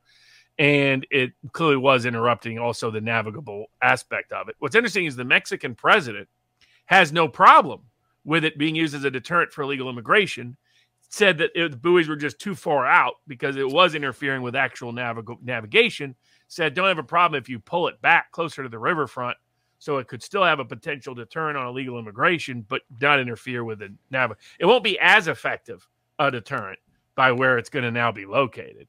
But I think constitutionally, the Fifth Circuit probably made the correct decision. When it comes to waters like that, where is the... well, first of all, the Rio Grande seems to start in Colorado. It flows out to the Gulf of Mexico. Yeah, it's a Gulf of Mexico. Yeah. Where does the border on that lie between Mexico and the United States? Is it in the middle of the river or... Oh, right. Yeah, that's always an issue. So where exactly the border is. Well, because I guess Texas couldn't push it back to the Mexican side, so they're saying pull it back to the Texas side, make it closer on the shore. So it's great, by the way. By the time anyone crossing the river gets there, it might be actually more dangerous for the illegal immigrants. But they can still use it as a partial deterrent. It just won't be as effective. And again, the problem that Texas is only facing because of the completely wayward failure to enforce by the Biden administration. All right. Well, on the subject of Texas, Robert, segue into Texas suing Pfizer. Yes, now that's the white pill moment. Thank goodness for Attorney General Paxton, who exposed the corrupt rhinos that run the state of Texas, survived their bogus impeachment effort, and all they were able to do with their previously Paxton suggested on Tucker Carlson and elsewhere that he believed that his intention to go after Pfizer is what precipitated their effort to impeach and remove him and at least delay the ability for him to go after Pfizer. But all it did was delay it, because once he won the impeachment vote, Governor DeSantis promised a grand jury into Pfizer. Unclear if anything ever happened with that grand jury. We know no other action has been taken by the state of Florida. So it sure looks like all talk, no walk, all hat, no cattle with DeSantis, quite frankly. Never heard that. I hope I'm wrong on that, but that's what it looks like. Whereas Paxton's been the real deal all the way through. And he filed suit this week against Pfizer, saying Pfizer violated the rights of the Texas consumers and the Texas citizens because they falsified and lied and committed fraud in how they described the effectiveness of the vaccine. And then when they knew their fraud was getting exposed, they engaged in illicit systemic efforts to censor the disclosure of their previous fraud, ongoing fraud. Just to connect two dots there, actually, Paxton getting impeached as he announced this, and what else happened when Pfizer was involved? Project Veritas gets sabotaged and shut down. Coincidence? Maybe, but those are two dots that are possibly connected. Now, from what I understand, and what I love about this particular lawsuit, actually, first things first, Robert, we just breached 20,000 viewers live, so everyone go overflow the chat with comments and thumbs up. From what I understand, they are relying on Pfizer's own data to say that they manipulated and falsified the safety and efficacy. They say Pfizer said 95% effective, although Albert Bourla, April 1st, 2022, said 100% effective. Proud to announce 100% effective. They said it's closer to whatever, like a fraction of a percent effective, based on Pfizer's own data. I'm not misunderstanding that, correct? Right, exactly. And additional data that Pfizer became aware of. So that they committed fraud at the get-go, and then it was continuous fraud, and then it was their censorship efforts thereafter. The timing is productive because we're filing our opposition to the motion to dismiss by Pfizer in the Brooke Jackson case, pending in Beaumont, Texas, based on their defrauding the American people of billions of dollars, based on saying they delivered a safe, effective vaccine for the prevention of COVID-19 that was not safe, not effective, didn't prevent COVID-19. So that was a fraud on the American people. They didn't deliver what they promised. But it's useful, helpful to her case to now have this additional Texas Attorney General saying the same thing. This was systemic fraud by Pfizer. In my view, the biggest public health fraud in world history. Could you just imagine, in 10 years, Robert, we're going to read a case that's going to say Pfizer's paying the now greatest criminal civil settlement payment in the history, trumping the one that they did 10 years ago, whatever it was. Like, it's written in the books already. We just haven't gotten to the chapter yet. Every attorney general pretty much has this power. So every attorney and every district attorney, in many cases, has this power. So there's really no excuse. Paxton has shown the path. There's no excuse for other attorney generals, other district attorneys to look at their law books and protect their citizenry.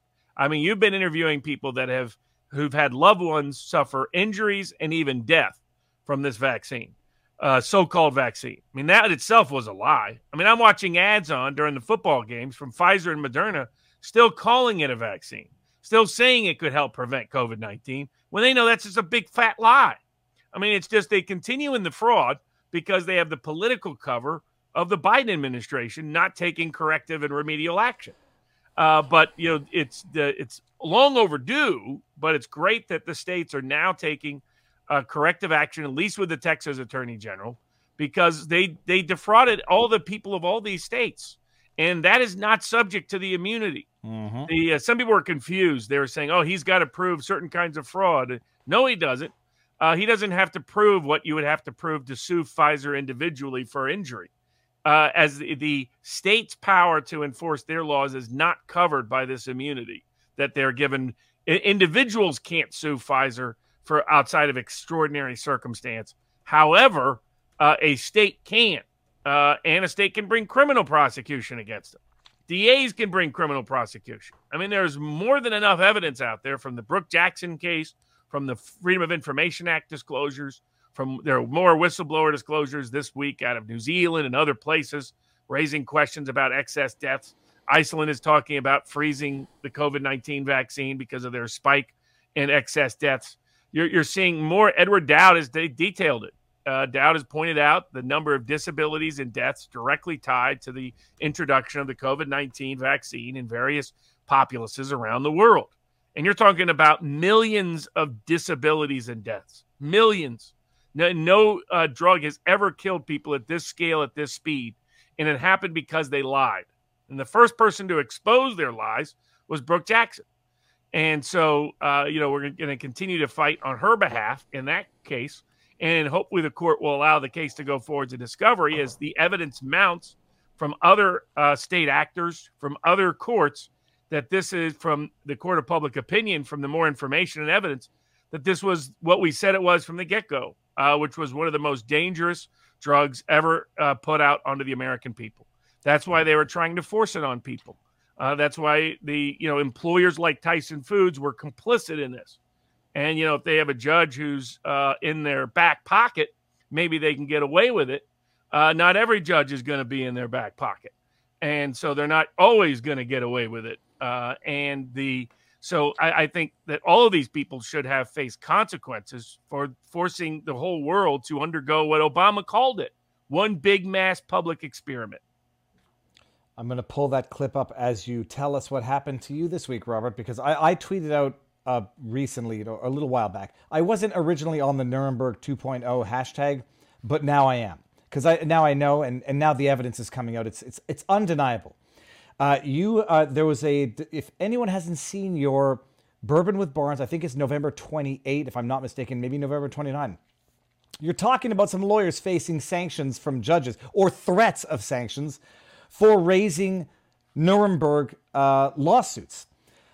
I think you're talking about someone we know. Can you go ahead and tell the rest of the world who might not be watching the Bourbon with Barnes at vivabarneslaw.locals.com what happened to you last week? So, a federal judge is threatening my firm with sanctions for even suing under the Nuremberg Code, for even claiming that if American courts have the right to kill Nazis, victims should have the rights to sue Nazis. He claims that's so frivolous, so preposterous, that I should be sanctioned personally for even bringing suit to the court. Now, this judge dismissed all claims against Tyson Foods, said you couldn't even sue for religious discrimination, made claims about religious discrimination that no court has ever made before, basically saying that things that had already been established by the Biden EEOC, by the Trump EEOC, by the Obama EEOC as religious discrimination, that Tyson Foods admitted was a religious-based objection, suddenly magically now isn't, unless this judge approves of it as chief inquisitor of your religious beliefs. Now, this judge's decision, in part, as soon as I was reading through it, where he was attacking my firm repeatedly throughout his order, I wondered, this judge is in Arkansas. I wonder if he's got any ties to Tyson Foods. Tyson Foods was tight with the Biden administration at trying to force this vaccine on everybody through their employment power and other corporations' employment power. So they're neck deep in this as a policy matter. Tyson Foods is based in, for those people who don't know, based in Arkansas, long-time ties to the Democratic Party. I sat in with the AFL-CIO during Mike Espy's time as Secretary of Agriculture, seeing him come up with rules that was going to butcher workers' safety because it would benefit Tyson Foods. That's how deep Tyson Foods' political power goes. This judge, a Democratic judge appointed by Barack Obama, where, again, longtime Democratic ties to Tyson Foods. So you have that possibility. Then I researched the judge's professional background, and he was a long spent most of his legal life as a partner in a law firm. I look up that law firm's current representative clients, and guess who's listed as representative client number one? Tyson. Foods. Exactly. You think this judge ever disclosed his potential? Did Tyson Foods line his pockets? Did Tyson Foods put him on the federal bench? We don't know, but my clients can reasonably wonder whether they're getting impartial justice from such a judge given the rulings he's made. So, we'll investigate further and see what we can find. But yeah, the judge is threatening, in order to show cause why my firm shouldn't be sanctioned for even bringing a Nuremberg Code claim. Stop. Order to show cause is basically contempt. Yeah, it's a version of contempt, if you will, but it's an order to show cause under Rule 11. And the basis is, his claim is, look, you've brought this a couple of times before and no court yet has accepted it, which, by the way, has never been grounds to sanction a lawyer before. And sanction the lawyer, not the client. Right. Well, I mean, he couldn't sanction the client because that'd be even more preposterous. But it's an intimidation tactic is all it is. So, but listen to the logic. The logic, to my view, is insane. So for people that don't know where the Nuremberg Code originated from, the Nuremberg Code stems from a line of U.S. federal cases in the trying people at Nuremberg. Because the question was this: what gave a U.S. federal court power to prosecute a German citizen for things they did to other German citizens when at the time they did it, it was not only legal under German law, it had been lawfully ordered by the German government? How does an American court have power to call that a crime retroactively, have jurisdiction over them, prosecute them, try them, imprison them, and execute them? What's the legal basis for that? Well, the court, it was Chief Justice of the Supreme Court, Jackson, was involved in the prosecution. What the U.S. court said in a sequence of decisions is they said certain legal principles are so universal that they apply to everyone, everywhere. That was premise number one. Premise number two was that they're so universal they can be enforced by anyone, anywhere. That is how a U.S. federal court had jurisdiction to order the execution of Germans for things they did that was then legal under German law to other Germans. They did, in fact, execute some Nazis. I mean, they killed them. According to this judge in Arkansas, federal judges can kill Nazis. You just can't sue them. How dare you claim you could sue them, Mr. Barnes? You should be sanctioned into oblivion, Mr. Barnes. That's according to this judge, who may or may not have undisclosed ties to Tyson Foods. Who is the defendant in this case, and whose ruling he is benefiting, whose company he's benefiting in his ruling. The second aspect of this is, well, can he claim, this judge claimed, that nobody in federal court ever suggested there could be a private cause of action? Well, that's just a flat-out fraud by the court, because this has arisen in America in federal courts, as we said in our complaint, which is the Alien Tort Statutes Act allows foreigners to sue in America, to sue foreign companies or U.S. companies in American federal courts for things that happen in a foreign country, right? Normally, the American federal courts would have no jurisdiction in that instance. So how do? Congress passed a special law called the Alien Tort Statutes Act that said certain kinds of torts are so bad that you can be sued here in American courts. And what was the paramount one that the Second Circuit Court of Appeals said is the kind of thing anybody can sue anybody, anywhere, anytime for? The same thing they said federal courts could prosecute. Any court could prosecute anytime, anywhere for. The Nuremberg Code violation.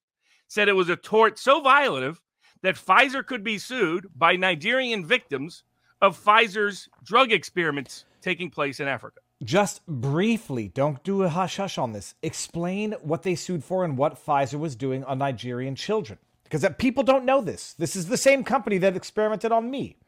Well, in fact, I do have a hush-hush on it about the Constant Gardener and its relevance to Pfizer's history that I put out at the time the COVID vaccine was being introduced, primarily by Pfizer. I do remember that because you got me to listen to the Constant Gardener on Audible. The book was so boring I didn't even get through it. I skipped to the end just to see how it ended. But sorry. Okay. Yeah, not the happiest ending of Jean Le Carré, but very documentary of what was really happening, where African kids are being used as guinea pigs without informed consent for drug experiments. And Pfizer, it was for Pfizer that these drug experiments were being done. Pfizer is usually a step removed, right? So Pfizer themselves didn't commit like battery or assault. Pfizer was just complicit in drug experimentation happening on people without their informed consent. And that's the principle of the Nuremberg Code. The principle of the Nuremberg, they said one of the principles that's so universal is that a person cannot undergo bodily invasion from any unwanted medical treatment without their informed consent. And they said that that's a universal law that applies to everybody everywhere, regardless of what your domestic law says. Yet you're never immune from it, and anybody anywhere can prosecute you or punish you for it. So in New York, federal court said you can also sue for it. So my theory is pretty darn simple. If you can kill a Nazi, you can sue a Nazi. And if foreigners can sue Nazis, Americans can sue Nazis. But according to this federal judge, not only can you not do it, any lawyer who brings such suit will be sanctioned for even bringing it, for even suggesting the common sense idea that if you can kill a Nazi, you can sue a Nazi could possibly apply to benefit Americans. Right now, the only people who cannot get relief in America are Americans. They're the only ones under the Nuremberg Code. Foreigners can get relief. You can get the government can get criminal relief. Foreigners can request criminal relief, but U.S. citizens cannot request any civil relief. It doesn't make any sense at all. Now, I get the judge doesn't like the comparison. He thinks Nuremberg should be limited to Nuremberg. That's not what the legal principle is. It isn't what the Second Circuit said. But even so, that's not his ruling. His ruling is that nobody can ever sue for a violation of the Nuremberg Code, and that if you as a lawyer bring such a suit, he will sanction you in his court. So it's not a surprise. It's definitely not a surprise that it's a federal court in Arkansas doing it. Given you couldn't have a more politically corrupt state than the state of Arkansas has been, particularly if it involves either Walmart or Tyson Foods. The fact that he's doing this on the backs of long-standing blue-collar employees looking for a little bit of justice tells you where the Democratic Party is. They will weaponize the legal system for their corporate pals and screw ordinary workers any day of the week and twice on Sunday. And probably thinks because I'm an out-of-state lawyer, he can take any pot shot he wants at me and get away with it.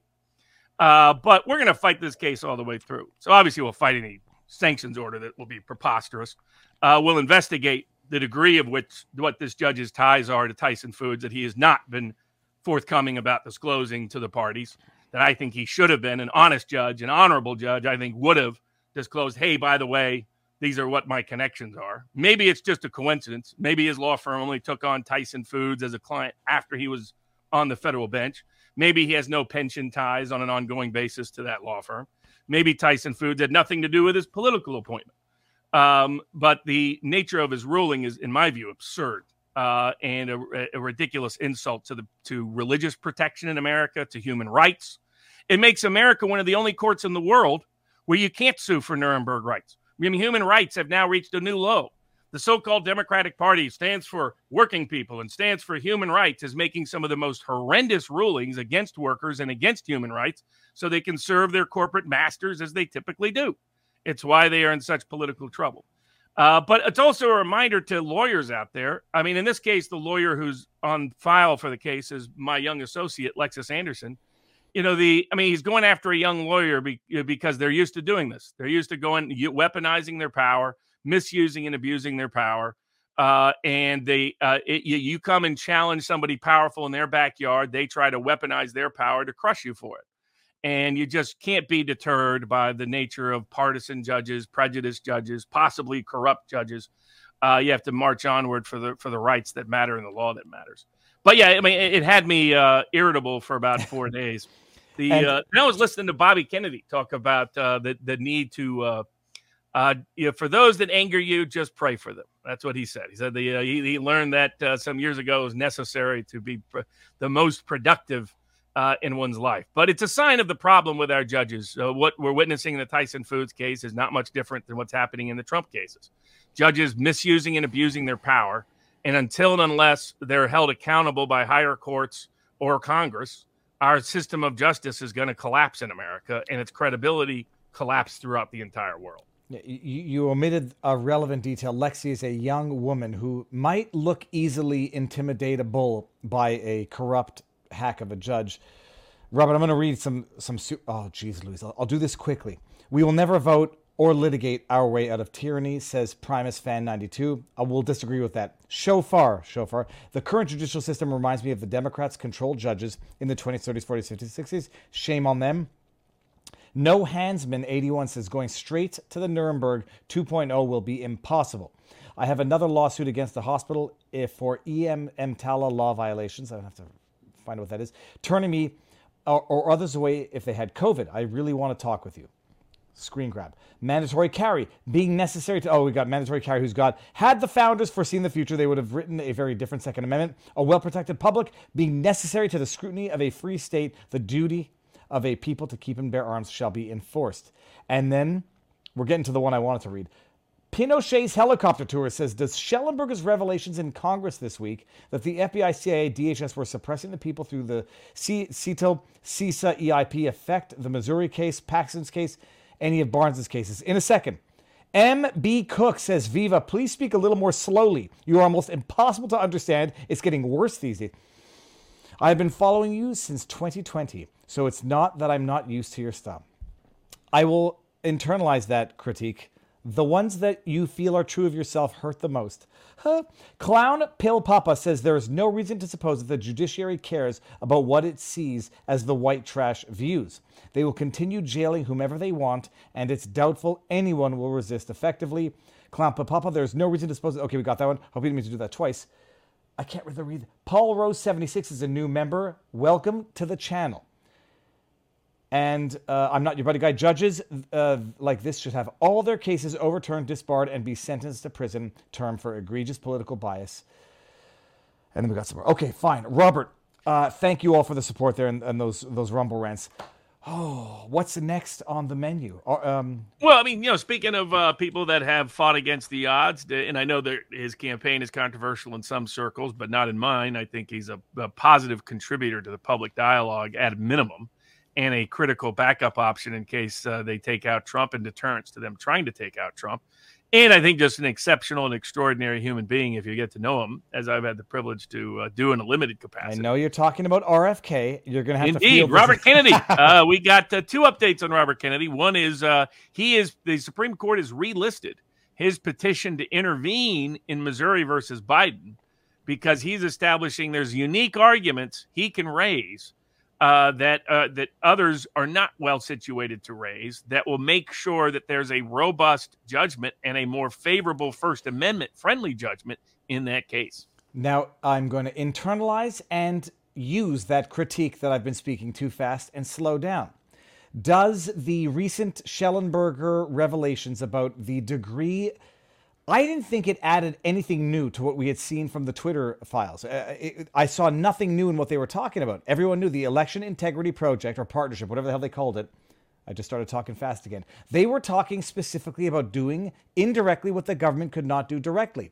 Taibbi got in trouble. Mehdi Hassan thought he scored his points by going after Matt Taibbi. I thought all of that was revealed in the original disclosures. Does anything last week bear any relevance to the Missouri v. Biden? I mean, it helps enhance the case. But that's where I think Robert Kennedy's inclusion is critical. Like right now, the Biden administration has certain arguments about who has standing to bring certain claims, who can litigate certain claims. Kennedy uniquely can because the court found that he was the number one individual target of the Biden administration for censorship was Robert Kennedy. And now Robert Kennedy is an independent candidate challenging Joe Biden for the presidency of the United States. Mm-hmm. You couldn't have someone better situated to show why this is so problematic under the First Amendment to allow the Biden administration to do what they did. And that's why he's arguing I should be allowed to intervene at the Supreme Court level. And the Supreme Court, originally didn't decide it. And then they call it relisting. They put it up for conference and they say, well, let's postpone this and decide this later on. And they relist it when they're going to decide it later on. And I think they recognize that certain standing arguments, certain other arguments, he has compelling grounds to intervene. His interests are directly implicated in the case. He's directly named in the case. He's part of the direct factual findings of the case. He has interests that no other party can fully vindicate and represent. He guarantees standing for certain parties in the case. So he should be because again, he was the number one target of the Biden administration censorship campaign. was get Robert Kennedy off of Instagram, get Robert Kennedy off of Facebook. By name, not by name. By name. And it's continued. They've relied upon that, Google and YouTube and Facebook and Instagram, to continue to discriminate against him, including against his campaign, with Google and YouTube, Google delisting for search engines and YouTube delisting and taking down a bunch of videos, including interviews where he interviewed Jordan Peterson, interviews where he's interviewed by Joe Rogan. I mean, almost any YouTube interview that goes up with Robert Kennedy gets taken down. And so it's a continued effort of an in-kind illegal contribution from campaign contribution from Google to the Biden White House that they clearly are doing at the behest of the Biden White House based on what came out in this case. So hopefully he is allowed to intervene on Monday. I think they voted Friday, actually, and then they decide on, and then it gets announced on Monday. Okay. So that's a big case. There's several big cases before the Supreme Court that they're going to be deciding this. We'll find out what they decided this Monday. Give me the trigger words to refresh my memory from the homework that I did, because I did read virtually everything that you gave me. So there's three. One is we've discussed before, which is my Fourth Amendment case. Do you have a right to throw somebody? Is there an exception to arresting someone in their house without a probable cause of a felony by taking them and throwing them out the front door of their house? Did they announce that they're going to take that? I don't know until Monday. Okay. It's a long shot. I understand it's a long shot. I'm still right on the law, and I always use cert petitions to educate the clerk and the courts because they say they read all of them. I know somebody does up there. And just to say this is a problem because maybe they won't take this case, but down the road they'll take another one to fix it. But I'll find out on Monday whether they'll take that. You know, it's amazing. We've been together long enough that I remember you saying that in 2020, saying like, this is how you create, not persuasion, but you sensitize people to the ideas that these arguments will be made, and you create the precedent, if only by being rejected, but you inform others. And we've seen it in real time. I just can't think of one darn concrete example, but we've seen it. So this is the case. Many times it happens by, you'll see somebody raise an issue in a petition for cert, and that cert isn't taken, but later on another one is. So like, for example, the problems of big tech, all those cert petitions that went up for the last 5 years, got Thomas involved, got Gorsuch involved, got Moore involved. And that's why we have all these big tech cases up before the Supreme Court this year, in my view. If those other cases hadn't come before it, they probably don't get involved in Missouri versus Biden. They probably don't get involved in whether Section 230 prevents the Texas or Florida laws. The reason why those laws came about is the degree to which there's constant activism, including at the Supreme Court level. But the other two big ones are what is politically controversial, the Sackler opioid settlement, but more constitutionally consequential, the power of bankruptcy courts is at issue. And then the takings case out of the New York rent control laws. Takings case I didn't read, so you're going to have to do that one. But the Sackler case, it's amazing because, first of all, like when you get Rogans of the world talking about it, people realize how corrupt the whole system is. Forget the fact that the Sacklers killed millions at this point in time through a practice of overdiagnosing, overprescribing what they knew was an addictive medication, a lethally addictive medication, but they had their people, approve it with the caveat, it's not known to cause addiction because one jerk at the FDA approved it, whatever. They get sued. I don't know if it's the biggest criminal settlement. I think they agreed to pay $6 billion. The family, the Sacklers, not Purdue Pharma, which they own. Purdue Pharma's in bankruptcy. It will be dissolved and split up among the creditors as part of the settlement agreement for the criminal wrongdoing of Purdue Pharma, which, it's a company, it can only act through its principals who made so much money that they can afford to pay a $6 billion penalty in bankruptcy. The settlement dissolves Purdue Pharma and allows for the individual family members to pay $6 billion over 10 years, but precludes any further lawsuit against any of the individual members of the family. Basically, they escape they escape criminal and further civil liability under the bankruptcy agreement with the company that they controlled that killed millions of Americans through overprescribing a known addictive and recklessly dangerous drug. And so the idea here is, can the bankruptcy laws absolve non-party potential creditors in the context of a settlement with a litigant creditor? Explain why that's so bloody important and how it's been interpreted historically and what the question going forward might be. So bankruptcy courts, in my view, have become a hodgepodge of questionable federal authority, frequently using that authority to go way beyond the traditional and historical understanding of the bankruptcy process. That they say if it's in any way connected, they assert authority. And then the other problem is there's such a kind of incestuous relationship between the U.S. trustee, the bankruptcy trustees that get appointed, the bankruptcy judges, how they get appointed, bankruptcy clerks, and who they get employed by later on in their post-clerkship private law practice, and the law practitioners before bankruptcy court. And more than a few people that have gone through it have said they wish they'd never gone into bankruptcy court because they thought it was a place of integrity and fairness and impartiality and a place for discharge of debts and a second shot at things. And what they discover is that bankruptcy courts appear to be very deferential to banks, very deferential to big corporations, very deferential to the people that are repeat actors before the court system, often look for ways to strip the estates of existing value to line the pockets of the lawyers that practice all the time in front of bankruptcy courts, because their power over an estate is so broad, tendency to derail legitimate claims against big corporations or powerful people by calling them creditor claims and then discharging them on bottom dollar terms. I know lawyers that saw the system is so corrupt, they left it and became investors in buying up assets out of bankruptcy estates because they realized how they could get rich off this corruption. So I'm not a big fan of bankruptcy courts, as anybody who's talked to me knows. My experience in it has been very negative. I have not had a very positive experience with the bankruptcy court process. Find it too insider riddled. But this case exposed one of the most problematic, because for those that don't know, one of the principal pharmaceutical companies behind the opioid epidemic, particularly in working class rural Appalachia and old deindustrialized America, through from places like eastern Oklahoma through eastern Tennessee up through Kentucky and southwestern Pennsylvania and eastern Ohio and large parts of West Virginia and western Virginia, is the Purdue Pharmaceutical, and they're owned by the Sackler family. And the Sackler family used various opioids that were pushed through a lot of questionable and problematic ways through corrupted doctors.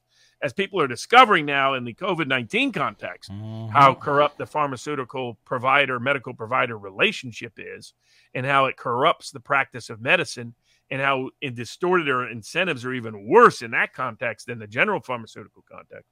But CVS and Walgreens have been exposed for their complicity in pushing these opioids. I mean, they were drug dealers on mass scale. And they used their company, emptied the pockets of their company to make it bankrupt, and then used the bankruptcy court to say, get us off cheap on the opioid problems and force a release onto all the plaintiffs who haven't even brought suits yet, who aren't even creditors, even though we, the Sackler family, are not even debtors. And that's what's up before the U.S. Supreme Court. Just to explain that, because people might not understand debtors versus litigants. Like the Sackler family in the bankruptcy case, it's the company that has been sued. The company has filed for bankruptcy protection laws to have its debts discharged.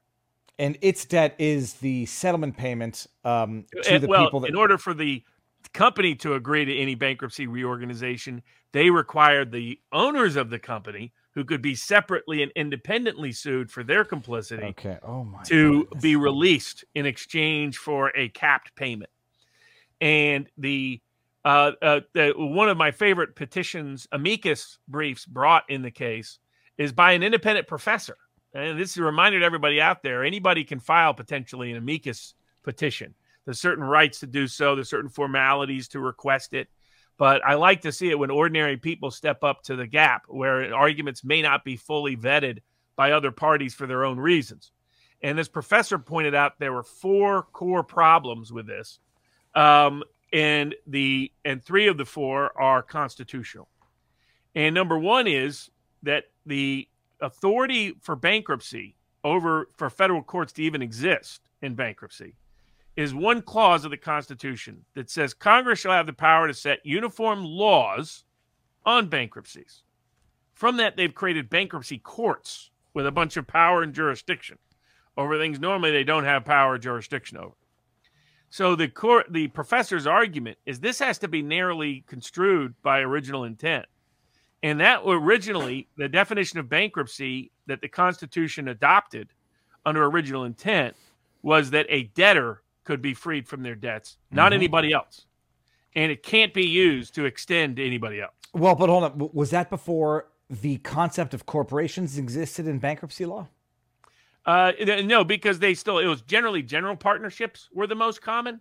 But originally, as an example, at the time of the founding, general partnerships, the general partner was liable, and bankruptcy didn't discharge the general partner when another partner got bankruptcy protection. Okay. So the logic historically applies to what the professor is arguing. So problem, and in my view, bankruptcy courts have long exceeded their authority and gone way past just clearing a debtor's debts to resolve a whole bunch of collateral matters that shouldn't be resolved in these contexts. They've usually been get out of jail free card for criminals and fraudsters and cheats, in my experience. And it's been a line your pockets, get rich scheme for the connected incestuous parties of trustees and trustees' lawyers and the rest, and bankruptcy counsel of certain creditors and so forth. So gutting this and saying, no, your only duty is to release the debts of debtors. You cannot release anybody else's potential debts, I think would be a great constitutional ruling that would return bankruptcy courts to their constitutional limits. You're prejudicing parties who might have claims against unrelated debtors all of them unrelated. In bankruptcy. They're not creditors. Their claims are claims against the family. So they're not creditor claims in the estate. They're not debtor claims in the estate. And so then that raised the second problem, which he said, okay, if courts are going to have a case or controversy limitation colloquially called standing, but the constitutional one is case or controversy. His point is Article 3 courts only can resolve cases or controversies. When no suit has been brought, there is no case or controversy. So he's like, they don't have jurisdiction on those grounds. Even if the court were to say bankruptcy estates can release the debts of people beyond the debtors, surely they can't release the debts of claims that haven't been made yet. I picture this as like suing the individuals. You have to pierce the corporate veil and justify going after the individuals. Why would you not have a similar provision to absolving the individuals of the debts of the company? Like, okay, you want to go after them personally. The company could, but all that would do is indemnification, which the company would still have to pay. And if the company didn't have the resources to pay, then the individuals still have to pay. Mm-hmm. So the reason here was the individual's direct complicity, their direct knowledge. That's what's unique. The Sackler family isn't being targeted because they own Purdue Pharmacy. They're being targeted because of their personal knowledge about what they were doing in the opioid epidemic. They were using the company to enrich themselves for corrupt actions, according to the allegations and accusations of many. But that raised the third issue, which is a due process issue. You have people. Let's say you're one of the people injured by the Sacklers. Your right has just been taken away from you without notice or a hearing. You're not even allowed to opt out, which is the reason why opt-out rights exist in class actions as due process rights. You can't take away my property right. Due process is property and liberty protected by due process of law. That at least requires notice and a meaningful evidentiary hearing. Here they're getting neither. And so because it's a non-consensual release of a non-debtor of extraordinary scale and an extraordinary controversy, that was really a corrupt deal to cover for the Sacklers, is the bottom line, and enrich the pockets of the insiders at the expense of the actual victims and the injured. And so I think on all three grounds, they got compelling arguments that the Sackler settlement is beyond the constitutional authority of the bankruptcy court. And without opening a can of worms, they have been given, they've settled their potential criminal liability, the individual members of the family. There's no way of revisiting that, is there? Not likely, no. Won't swear. I won't swear. Well, credit to the Sacklers. They knew how to, they still got rich off pushing drugs on vulnerable people. Killing people. Dangerous drugs. Yeah. And some of the most vulnerable population, people that had already been stripped. My view is the reason why the system was complicit in all this is first the system took away their jobs, their livelihoods, their communities in the process, and the basis and foundation for marital life, family life, and community life, being the security, stability, and pride that came with those employments. But their way of resolving it as well is we don't want you to become political rebels, so we'll just stuff drugs down your throat. And that's why I think the system was so complicit. The CDC and the FDA infamously being complicit in green lighting these dangerous drugs onto the public without full and fair notice of addictive risk and problematic public health collateral consequences, and helped birth the heroin epidemic, because opioid was a precursor for many people from getting into one to getting into the other. And this is now just the corruption of our bankruptcy court system is the process, particularly the constitutional corruption, because this exceeds their constitutional power. And I hope the Supreme Court so finds, takes the case and resolves it accordingly. The other big case they have would impact all the rent control laws going in concerning takings law in America. Hold on before you get there, Robert, because I brought this up and I meant to bring it up before. It's just Obama making the admission. Come on, here. Tell us how you were experimenting on us, Obama. What?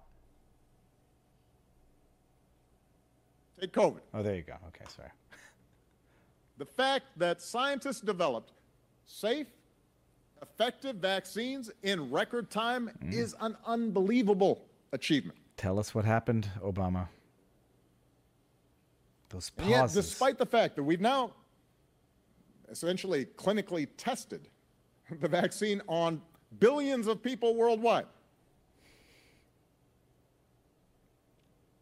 around 1 in 5 Americans is still willing to put themselves at risk and put their families at risk. I hate that man almost as much as Justin Trudeau, but not quite as much because I'm not American, and he hasn't been as devastating on my life as Justin Trudeau has. Oh my God! I thought I didn't hit play because those dramatic pauses just never end. Yep. Holy crap! Clinically tested on billions of people. Which that's called a Nuremberg violation when it's uninformed consent. But according to the federal judge in Arkansas, you can't sue for it. You can kill Nazis if you're a federal judge. You just can't sue them if you're a citizen of America. And you're frivolous if you claim otherwise. That's if you disagree with them, you must be frivolous. That arrogance of a judicial system that is long turned too indifferent to the interest of ordinary individuals and basic human rights in America and around the world. I mean, the deep irony of American courts establishing that precedent, now turning their back on people in America, turning their back on Americans, bringing those same claims. And again, if a court wanted to say, yes, there's a Nuremberg Code claim, but not in this case, okay, fine, well, I'll litigate that. But they're saying no Nuremberg claim ever for anybody, anywhere, if you're an American. Foreigner, yes, not if you're an American. Well, Robert, hold on. I'll bring it up just because it's on point. Prediction, thanks to Robert and Lexus, Pfizer won't exist in 5 years. From your mouth to God's ears, sir. It's nice to see their stocks fall. I'm waiting for the stock class action suit that should be coming about Pfizer lying to everybody because, like Obama lied to everybody. But he admitted it was mass experimentation. And that's what Tyson was ordering. Tyson was ordering its employees as a condition of employment. I mean, one of the things the Nuremberg Code said, you can't use fear or duress or any tool of coercion to try to get someone to be involved in a medical experiment without their informed consent. That's precisely what Tyson did. They said you would lose your job unless you engage, and they did it at a time when the drug was an experimental drug, which according to our own federal laws could only be approved if informed consent was recognized. I mean, that's the double low. It's like it says in the federal law you have to have informed consent, but according to the federal judges, unenforceable. How dare you suggest that could be enforced? Yeah, we can experiment on anybody. Don't you know who we are, Mr. Barnes? And if you say otherwise, you should be sanctioned to oblivion. These Nazi apologists, which is what these judges are, should be ashamed of themselves. But they want us to be ashamed for exposing their shame. Well, that ain't going to happen. But speaking of problematic constitutional rulings, the New York federal courts have affirmed and approved all the crazy rent control laws that got extended and expanded after COVID. And in the build-up to COVID in some cases, that basically take your property without just compensation. Well, your property being the landlord's property, not the tenant's property. As far as the tenant goes, this is very good news. We talked about this at the time. This was the moratorium on rent payments. That was a version of it. This version of it, in New York, they've made it permanent. So once you rent out your apartment, it's up to the tenant to decide how long that lease stays. You can never terminate. You as a landlord can never terminate. In Quebec, unless it's for cause. In Quebec. Otherwise, the tenant gets to lock in that apartment at that rate for as long as they want, for forever, and you can do nothing about it. Let's say you need it for a family member, can't take it back. Let's say you need it for yourself, can't take it back. Your property permanently taken, effectively added to regulatory, and all you get is your rent, and you can prevent them from a material breach. But that's it. And even then, you usually have to leave them in for a year. In Quebec, we have something. It's something similar. Mutatis called the right to retain occupancy. So when the lease is up, if I decide to stay, I stay, and you can only increase the rent by whatever 2.5% max if you show Same deal proof. in New York. Okay, so what was this? What's this case, and what's the status of it? It's up for cert, or it's being accepted? It's up for cert, and the reason I think it's a very robust cert. The Supreme Court should clarify this, because it raises two different issues. One is a physical taking, and the other is a regulatory taking. Mm-hmm. So a physical taking is when the state comes and takes physically your land, legal title to your land, or physically occupies it. The second is a regulatory taking, that when by the scope of their rules, they so reduce the value of your property that it's equal to physical taking. Their argument is your right to control, your right to exclude, is the fundamental right of property. In fact, when you're taught property law, it's the first thing you're taught. What right to property means primarily is your right to exclude others from its use. So there's no bigger example of that than your right to choose who you rent your property to. So that just because I sign a lease with somebody for a month or 6 months or a year doesn't mean that I've permanently rented that to them. That's not my commitment. My commitment is the term of the lease. According to the Second Circuit, oh no, once you made it available to rent, and once you signed any lease, you forever forfeited your right to control whether you renew that lease or not. You've forever given up your right to exclude. You've given up your right to occupy it for yourself. It's amazing. It is actually how to indiscreetly or indirectly nationalize private property. It's like, okay, well, why would anyone then get into the real estate of residential renting given these regulations? Completely. And so their argument is simple. It's a physical taking, so they should be justly compensated, or the law should be struck down as unconstitutional for the absence of just compensation by the state. And secondly, if it's not a physical taking, at a minimum, it's a regulatory taking, because it takes away entirely a critical incident of the ownership of property, which is the right to exclude, and basically is, as you described it, taking private housing and making it public housing is really what they're doing. They're making it a form of public subsidized public housing, almost indistinguishable from a public housing project. And they're like, but we're not getting compensated for it. We're suffering the disparate burden, which is what regulatory takings often focuses on. When something benefits everybody, but only a small group has to pay the price, historically that can be an example of a regulatory taking. To me, it's both a physical taking and a regulatory taking. And the Supreme Court should take it, and they should start to reinstate the meaning of takings, because there's a range of other cases before them too about, you can't sue under state laws, we mentioned, for takings by one federal court. Mm-hmm. That's going up to the U.S. Supreme Court. Hopefully they take that as well. But they should reinforce the Fifth Amendment, because the takings clause has been so diluted and so diminished to allow the government to increasingly just indirectly do what everybody admits they can't directly do. And we shouldn't allow them to indirectly do what they're directly prohibited from doing by the Fifth Amendment. All right, that's amazing. It's so preposterous. And then you what they want to compel private landowners to basically abandon their property. If you can't convert it to commercial, you can't raise it and do something else with it. All right, give it to the state, and then lo and behold, they've taken your property through regulatory distress. That's takings. Robert, the egg pricing fixing, what the hell's going on here? Look, I read it. I don't know the backdrop, so I don't understand who the players are that are fixing the egg prices, how they go about fixing egg prices, what the hell is the intent and purpose to fix egg prices. But it seemed to me like, reading this, the wrong people are getting the money in terms of the settlement, but I don't know what the hell's going on. So flesh it out for us. What it really reflects is we discussed it previously, but there was finally a resolution in the case.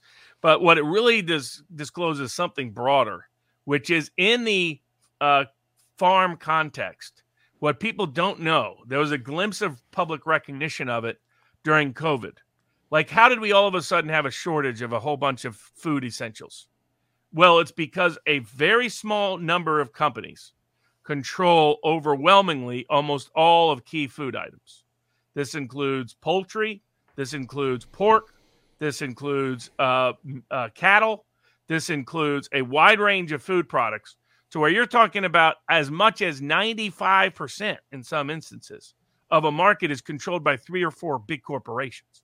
So we have corporatized agriculture that is the USDA and the FDA are in bed with to help them. Like, why do the Amos Millers of the world why are they the target of the USDA? Here you have an Amish farmer that's been making food the same way his family has made it for generations, going back to the founding of the country practically, in the same part of the country. He makes the food the way his customers want him to make his food. No one has ever sued him for ever being harmed by his food, ever, or anybody in his entire extended generational family. You know, you couldn't have a more impeccable record of food safety than Amos Miller, and yet he is the obsessive target of the Pennsylvania Department of Agriculture and the U.S. Department of Agriculture. And why? Because you look at where these guys end up. After they work for the USDA or the local state Department of Agriculture, they go to work for these big companies that have these monopolies. And the way they got these monopolies is by selective enforcement of the law on your local butcher, your local farmer, your local product producer. And that's why you're not. And then you look at other things. Why is it the Amish have one of the lowest rates of cancer in the entire Western world? Why is it the Amish have lower rates of all ranges of disease than the ones that have exploded across America? Robert Kennedy keeps asking this question. It's like, why is it we've had this explosion of all these diseases that 2 generations ago we didn't have hardly at all? Now they're dominant. Every American has some big disease that their parents and grandparents didn't have. Oh, Robert, maybe it corresponds to our food supply. No, and who Robert. Controls it. No, you have to go to the articles, Robert. Amish longevity may be due to genetic fountain of youth. I'm just looking this up as you're talking. Well, the fascinating thing is this Amish longevity wasn't such a longevity generations ago. Over the gap between the Amish and similarly situated populations has dramatically expanded over the last generation. And it's because the Amish, they also don't use modern technology. They don't use cell phones. They don't have a bunch of electrical wires next to their head. They don't have microwaves. There's a bunch of other things they don't have. That's crazy Alex Jones talk, Robert. Come on, stop it. Stop. Their food is made the way our forefathers made it. And it's the way that the USDA doesn't want to allow you to be able to buy from it. And so when we see these little egg price fixing cases, they're simply a consequence of how bad the monopoly is. The real danger to the monopoly isn't in the prices or food suddenly disappearing during a pandemic because we have too few suppliers. The bigger problem is our health. Our health is crap because this food is crap. They pour chemicals all over it. And the best way you can resist is you can go to AmosMillerOrganicFarm.com. You can get a range of great products, homemade, right there on that Amish farm. Best food I've ever had is the food I've had at Amos Miller. And I've eaten at the best restaurants in the world, quite literally, according to Michelin stars. The best I ever had was the meal in Amos Miller's farmhouse. So or at his house right next to his farm. So these cases are just a reminder.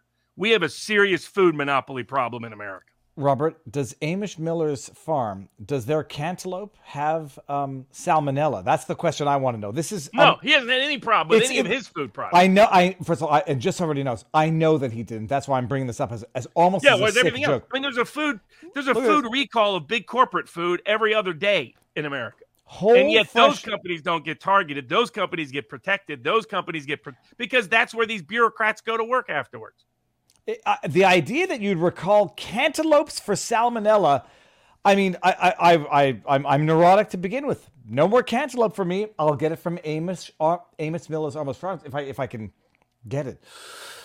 Oh my goodness. Well, you can get apple butter. I mean, our members got some of the great apple butter that was done as a fundraiser for Free America Law Center. But there's a bunch of meats he has available right now. We're able to get the USDA to agree that certain meats could be sold. Fantastic. And so those are currently available. We're trying to expand that list.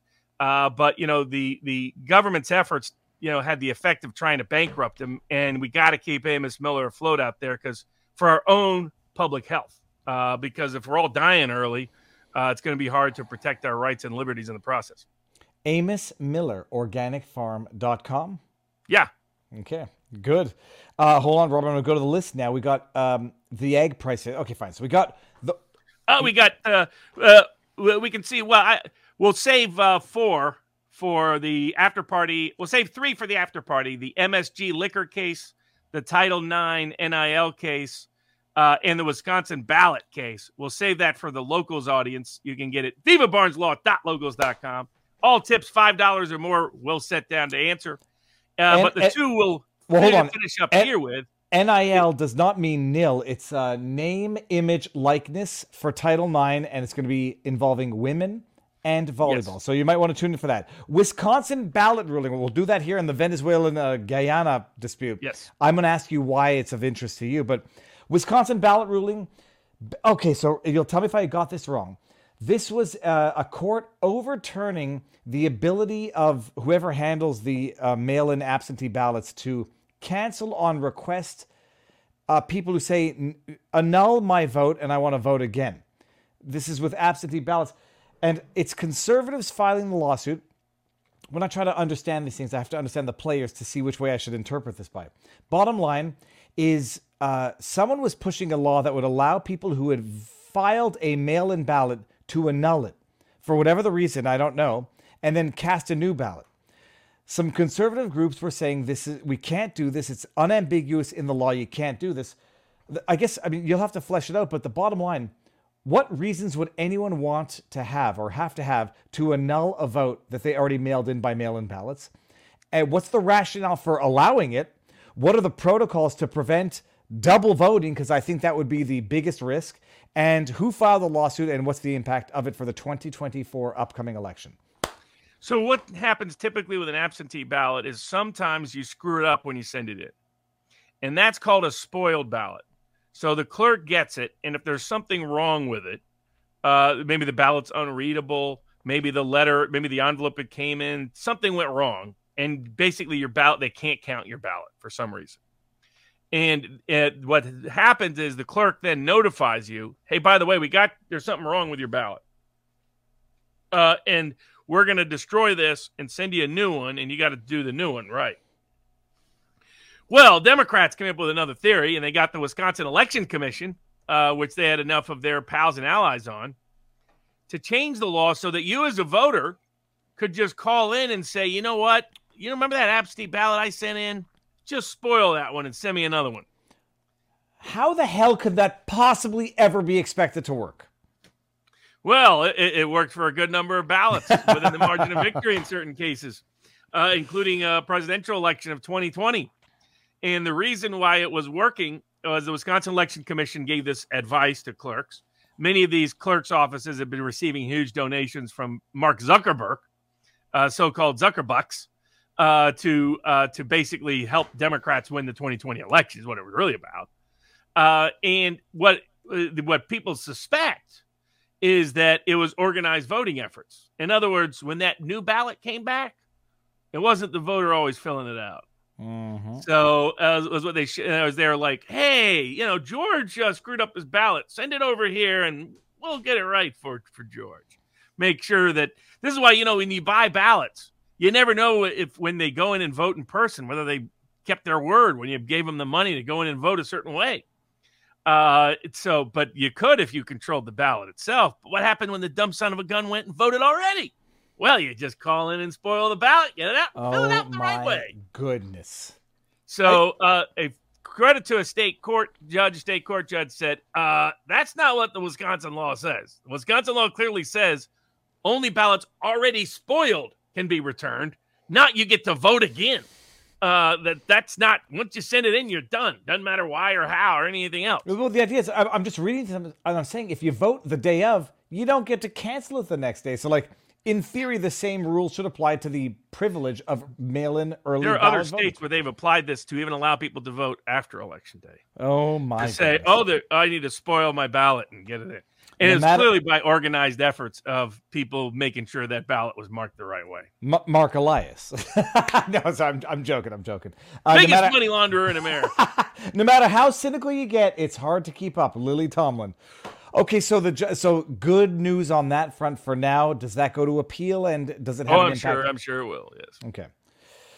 All right, and then the other one, which I know about. The last one for this part. Venezuela? We'll discuss the women trying to take apart men's college sports over at vivabarneslaw.logos.com. We'll talk about MSG, Madison Square Garden's liquor license, another case involving a similar judge, same judge and the same prosecutor as the Trump case. And Andrew Weissman finally getting sued for being a scuzzbag. So we'll discuss all that over at vivabarneslaw.logos.com and any $5 tip question as well. But to wrap up tonight, Venezuela says it owns Guyana, and it's voting on taking over a big part of it today, a part that just coincidentally has a lot of oil and gold.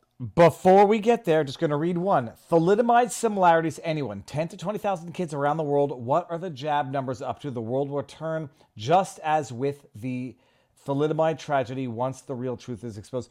When I grew up, my neighbor was a thalidomide child survivor, my dad's age. And I remember I remember him. Why do his arms look like that?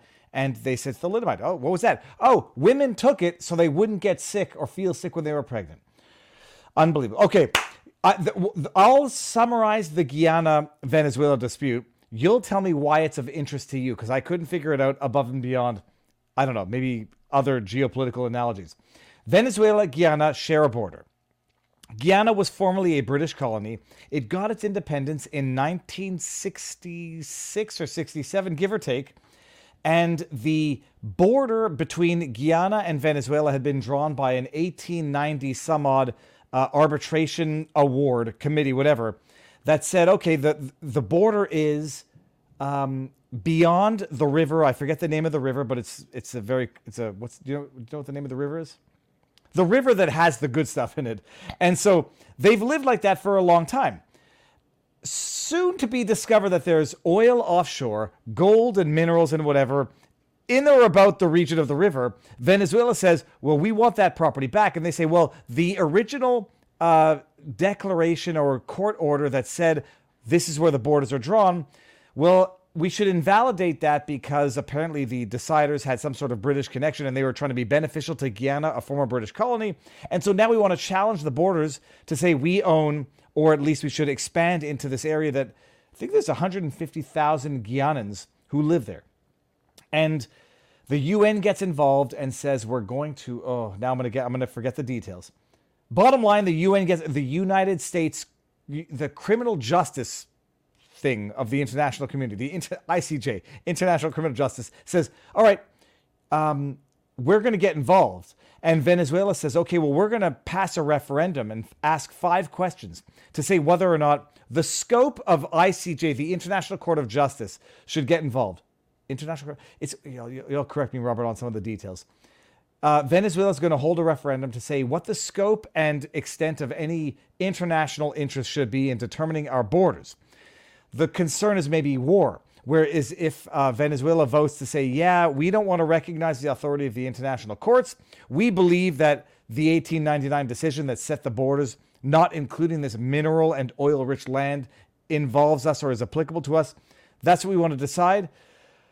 And I think that's about where I'm going to have a brain fart, Robert.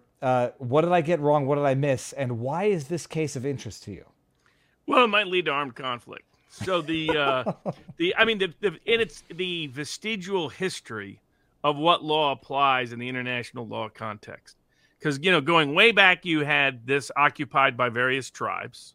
Then you have a Dutch colony. Then you have French involvement. Then you have it become a British colony. Venezuela becomes a Spanish colony. Then Venezuela and Britain cut a deal about property controlled by local tribes, but once claimed by either the French or the Dutch internationally. They kind of agree to an agreement, but Spain just doesn't dispute certain parts. They don't quite formalize making that part of Guyana clearly part of Guyana. Then Venezuela becomes independent. And when Venezuela becomes independent, it doesn't recognize the Spanish limit agreement with the Brits over this territory. Then Guyana becomes independent. Guyana wants to claim it. Venezuela wants to claim it. And they just kind of reach a détente, don't ever really resolve the border dispute. Chavez comes in, and interestingly enough, it's Castro who convinces Chavez to not fight it for various geopolitical reasons. So Chavez says, it's theirs. We're done. We're going to move on. Maduro comes in, and Maduro is more like Chavez was more of a hybrid figure. I mean, in America, he's kind of caricatured as a socialist communist. He more comes from kind of the left populist realm of Latin politics. He called himself socialistic, but he didn't actually socialize as much of the economy in ways that Maduro has done. Maduro is more of a real statist than Chavez was. Maduro comes in, he's got 100 problems, mismanaging the currency disastrously, got political turmoil from both the left and the right within Venezuela, from domestically and internationally. And all of a sudden, in this old territorially disputed area that goes back to many years of colonist disputes, Venezuela for a period of time was funding rebels in the region against the local government, and at various times against various colonial governments to try to usurp power. Remember, Venezuela is Simon Bolivar, the heart of Latin America's revolution of Latin independence. To a degree, Argentina's populist right kind of candidate and their new president, Milei, who some describe as libertarian, but my best way of distinguishing it is, libertarians are very, liberty-oriented, or live and let live on personal moral issues. Whereas Milei, made a presentation on why he opposed certain trans treatment. He goes, and he did it in a very old machismo Latin tradition. He said, just think about it. The only people that are going to chop it off are the ones that have a real small one, right? So that was his explanation, right? That's not exactly your libertarian kind of lingo. That's more your populist right kind of language and lingo. So, we can't let them become trans because, just because it's small. That kind of explanation. But all of it's about independence, wanting political independence from these colonial empires. And mixed into all this, you have a U.S. company, because ExxonMobil has been on contract to develop the oil in that region. So you've got U.S. oil companies, you've got old geopolitics, you've got colonial politics, you've got international dispute, you got Maduro's problems, and it could flare up. The Venezuelans are apparently building up military operations to try to take over that part of Guyana. Really because they found oil and gold there. Guyana is more Caribbean. Venezuela is more Spanish, if I have to go by demographics. Guyana, if you look at the biggest growth in GDP before the oil discovery, I think Guyana is one of the best growth rates for personal GDP per capita in all of Latin America over the last 40 years, if I recall right. But it's a very small country that's very dependent on foreign support. Mm-hmm. So we'll see what flares up. Robert, I'm just going to bring this one up because it's kind of funny. Slava Guyana is going to be it's right here. Replace Ukraine, replace Israel, make it all about a little tiny country in Latin America. Oh my you could unfortunately you could absolutely see another armed conflict involving the Biden administration in another part of the world. Though probably not just because of respect for international law or defending a little guy. Probably because the biggest interest in Guyana's oil development is a company called ExxonMobil. And look, they said it, so give them their word. Venezuela said they would not escalate this to armed conflict. They'll wait for the international. They're just holding a referendum in their own country about should we seize that other people's stuff. I always love that. Well, what a referendum! Should we go seize somebody else's stuff? When does anybody say no to that? You made me hurt my neck. Yeah, that's a good idea. Should we go seize the oil and gold in the river that has been disputed? Oh, yeah, no. And then when they do it... Who's going to vote no? Who's going to vote no? I have a deep concern of human rights and democracy. You made me hurt my neck, Robert. Okay, that's Venezuela, Guyana. Okay, so now we're going to go over to vivabarneslaw.locals.com. Hold on. Oh, I was going to say one thing before I forgot. So I'm on my way to Alabama as of tomorrow, Robert. The first stop on the way is Allison Morrow and her husband, Lynn. We're going to stop over there. It's going to be me and one kid, no dogs. So that's the first stop. Second stop, we're going to drive. Tell him in advance because he's probably got like sniper nest, and different things like that. So make sure you know. There might be. I'm not promising anything. There might be some Viva and Son discover a shooting range. I don't know. We'll see what happens. We've got. You may have noticed the new office. We had to swap in the Jeep for a new car because the Jeep was unreliable for long-term trips. So you might notice a new home office in the coming days. But I'm going to stop. First stop is Allison Morrow tomorrow night. Then I think we're going to drive straight to Tuscaloosa. What's it called? Yeah. That's that's Alabama got into the national playoffs, so they're happy about that. Over Florida State, who's unhappy up in Tallahassee, as a matter of fact.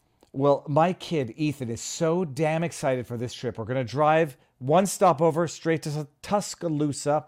My +1 for the RNC debate is my kid. So that's going to be fun. So stay tuned. Is the debate at Tuscaloosa? Yes, it's the fourth debate. You know who's hosting? Megan Kelly. Yeah, I'll meet her in person for the first time. I don't know that she knows that I'm going, but we're like this. Me and Megan. Yeah. She'll let her know. Yeah, it could be commentary. Do a little commentary afterwards. It's going to judge her performance. How did she do? Well, could she have done better? I cannot pretend to be impartial to Megan because I like her. So you can ask her which one do you think she was wearing higher heels, DeSantis or Nikki Haley? God, you made me hurt my neck again, Robert. Stop it. Okay, so what we're going to do now is we're going to go over to vivabarneslaw.locals.com. All of this will be on YouTube tomorrow. Who gets the leftovers? And there will be no live interaction. Let me just make sure I didn't miss any super chats. I did Rumble rants. Okay, so what we're doing now. Hold on, I got to get to Rumble. Going to end it. vivabarneslaw.locals.com. All week I'll be live from the road, so stay tuned. I'll be live. Vivafry.com for merch if you want some merch. I'm not going to show pictures. You know where to get it. Come on over to vivabarneslaw.locals.com for the after party where we are going in 3, 2, 1 now. I got to figure out what's wrong with my neck, my back, everything. It doesn't matter. This too shall pass. I did when I complain about this, I still jogged for about 5 miles this morning, and then I did 100 push-ups and I did 100 curls, but it hurt. And I'll push through it unless doing push-ups with this is going to make it worse. All right, Robert, get ready to hold your breath while I read I got to go up and scroll up to the tipped ones, load more messages. Okay, starting from the top. Net Jess, Robert, please use your imagination. Assuming Robert Kennedy has all necessary executive, legislative, and popular support, what would he want his legacy to be? Think put a man on the moon, big, broad, sweeping, permanent changes to America. I agree. I don't know if that was a question, but I agree. Bill Brown, you're not grown until you know how to communicate, apologize, be truthful, and accept accountability without blaming someone else. That's why I think golf is one of the most important sports for a kid to learn, because you can't blame anything on anybody except yourself. I'm skipping a couple that are not at the $5 threshold just because they also don't have anything in it. Remember, Ron did not start his run until Trump was charged, taking advantage of it. That was a $1 from P. Hans. Okay, fans. Larkin, $10. Do these words provide recourse for the American people, Professor Barnes? Hold on. Well, you have the right of the people to change their government when it fails to continue to serve them. Sounds like insurrection. That's the right of the people. Yeah. Get Pretty Skin, $5. Says, we travel from Maryland to Toronto to visit family members. Does New York Rule 2.13 apply to only residents of New York, or will it apply to travel? What's Rule 2.13? Is that, I want to say COVID. I'm not sure which one that is. Watch locals on Roku. That's a $1. Okay, well, I'm going to skip it. Oh, there's a I don't even know what that is. Okay, $5 from Antar24. Are Peter Schweitzer books good to use to learn about the ruling class of the political elite? Robert, I don't know. Okay. Yeah, he got Clinton Cash. He's done a bunch that are good. Do we have any options to stop this administration? The Senate and House are failing to do their sworn duty. And it didn't seem that the courts are going to help. So is there any recourse from Pam Walker? Hopefully at the ballot box, but hopefully the courts do step in somewhere along the way. But if neither the courts do nor the ballot box works, then we're really in a post-Constitution America, and then all bets are off as to what happens. Yeah, well, I know the actual end to what you just said. If the ballot box and whatever box doesn't work, then you got the other box. Did you see this from Joe Sapp 23 $5? And it's from Jonathan Turley. The case against Andrew Weissman. Oh yeah, we're going to be discussing the Weissman case here in just a bit. Okay, good. It's one of our three. Here's short answer. Remember, Weissman claimed another lawyer representing a Trump witness who then came up with fake testimony later with a different lawyer. He said that lawyer had previously coached her to lie. Well, that lawyer sued. He's like, that was completely false. There's no basis for it. Weissman's on record talking about how opinion shouldn't protect defamation when going after Trump.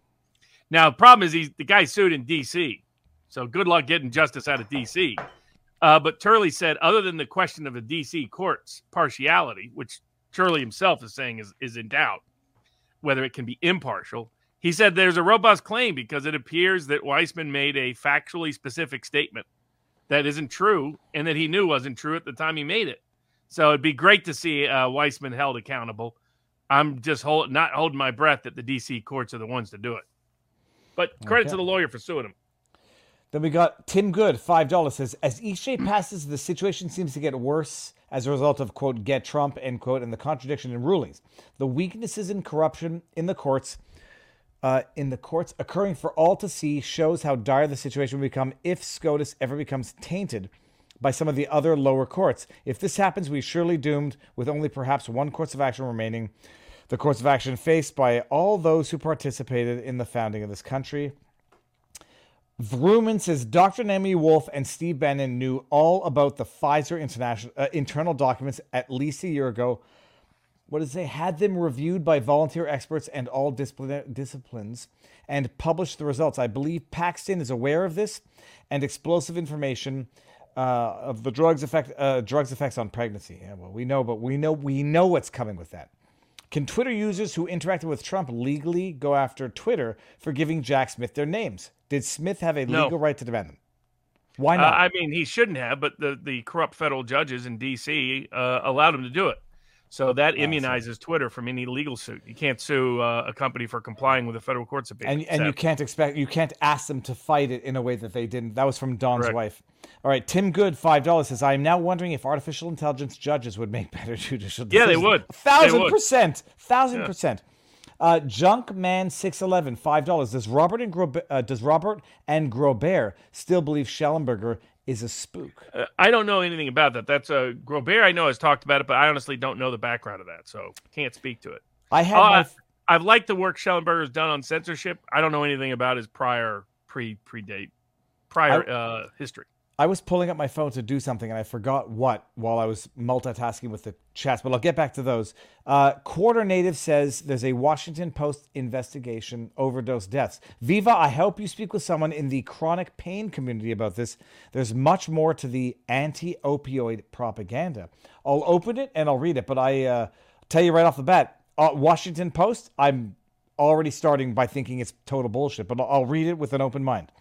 John 80s Music, you sent me an album and it was good, if I'm not mistaken. Yeah, it's the food because when I was a kid, all the school's special ed fit in one short bus. Okay. And then just that you have a bunch of kids now who qualify, who didn't before. You've got math. That's the other thing. There isn't a big spike in autism in the Amish community. Mm-hmm. There is everywhere else.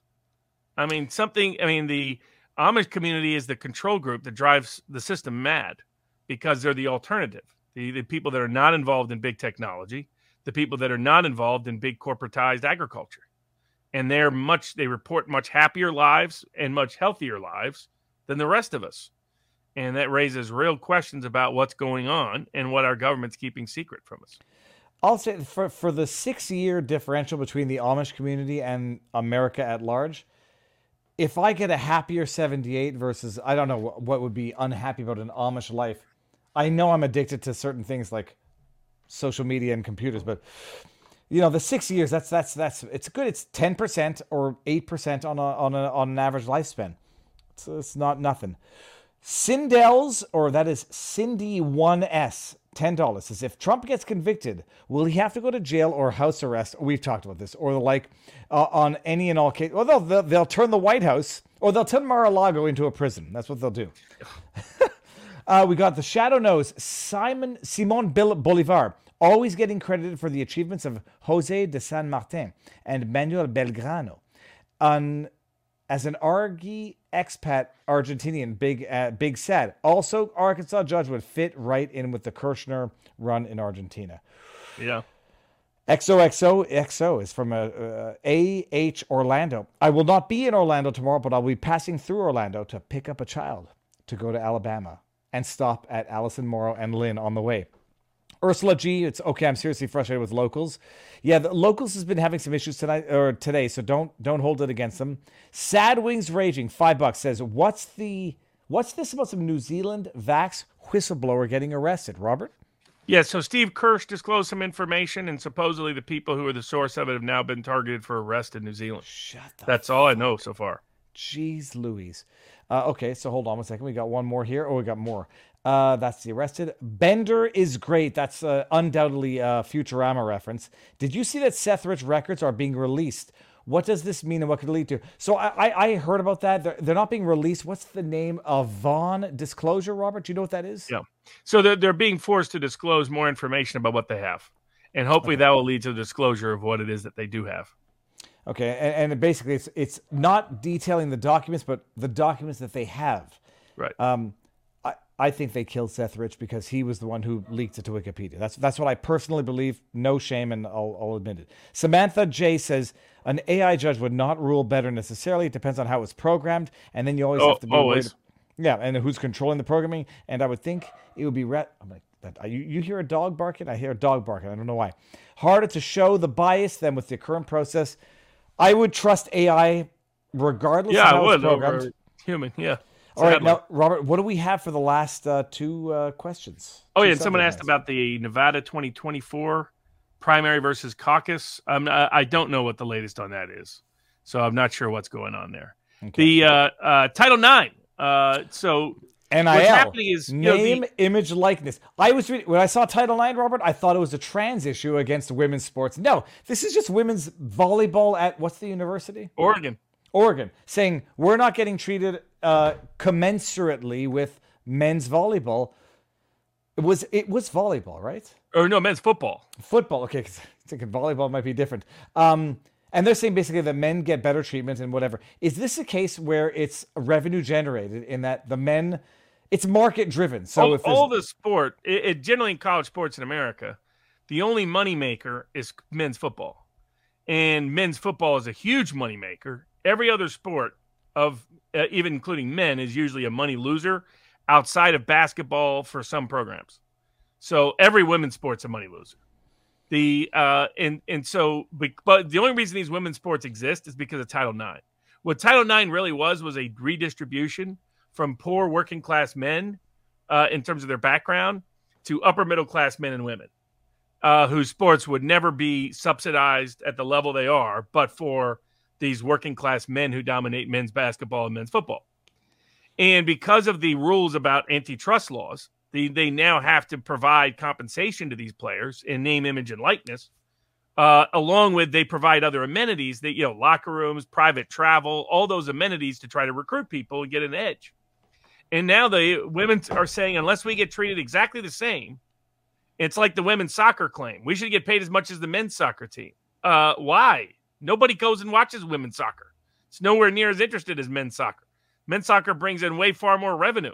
In fact, the women's soccer team was getting a higher share of the total available revenue for women's soccer than men's soccer was of men's soccer revenue. So, but it's a misapplication of Title IX. But if some court goes along with it, it will completely eviscerate the ability of schools to meaningfully compete, and it will create its own litany of issues. If you can't provide special benefits to the players that people are most interested in providing benefits to, without providing the same benefit to women in the same number, then you're going to completely eviscerate the ability to provide that financial compensation, and it will further undermine amateur athletics in general.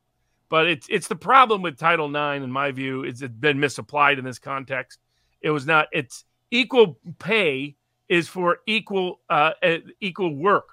That's what. Remember when somebody asked Trump, will you pay for equal work? Yeah, for equal work.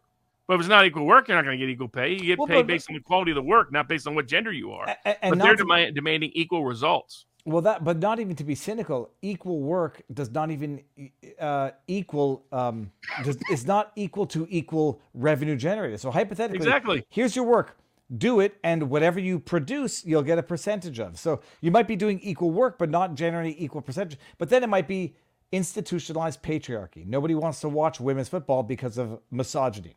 I thought it was volleyball, which it's women's volleyball against men's football.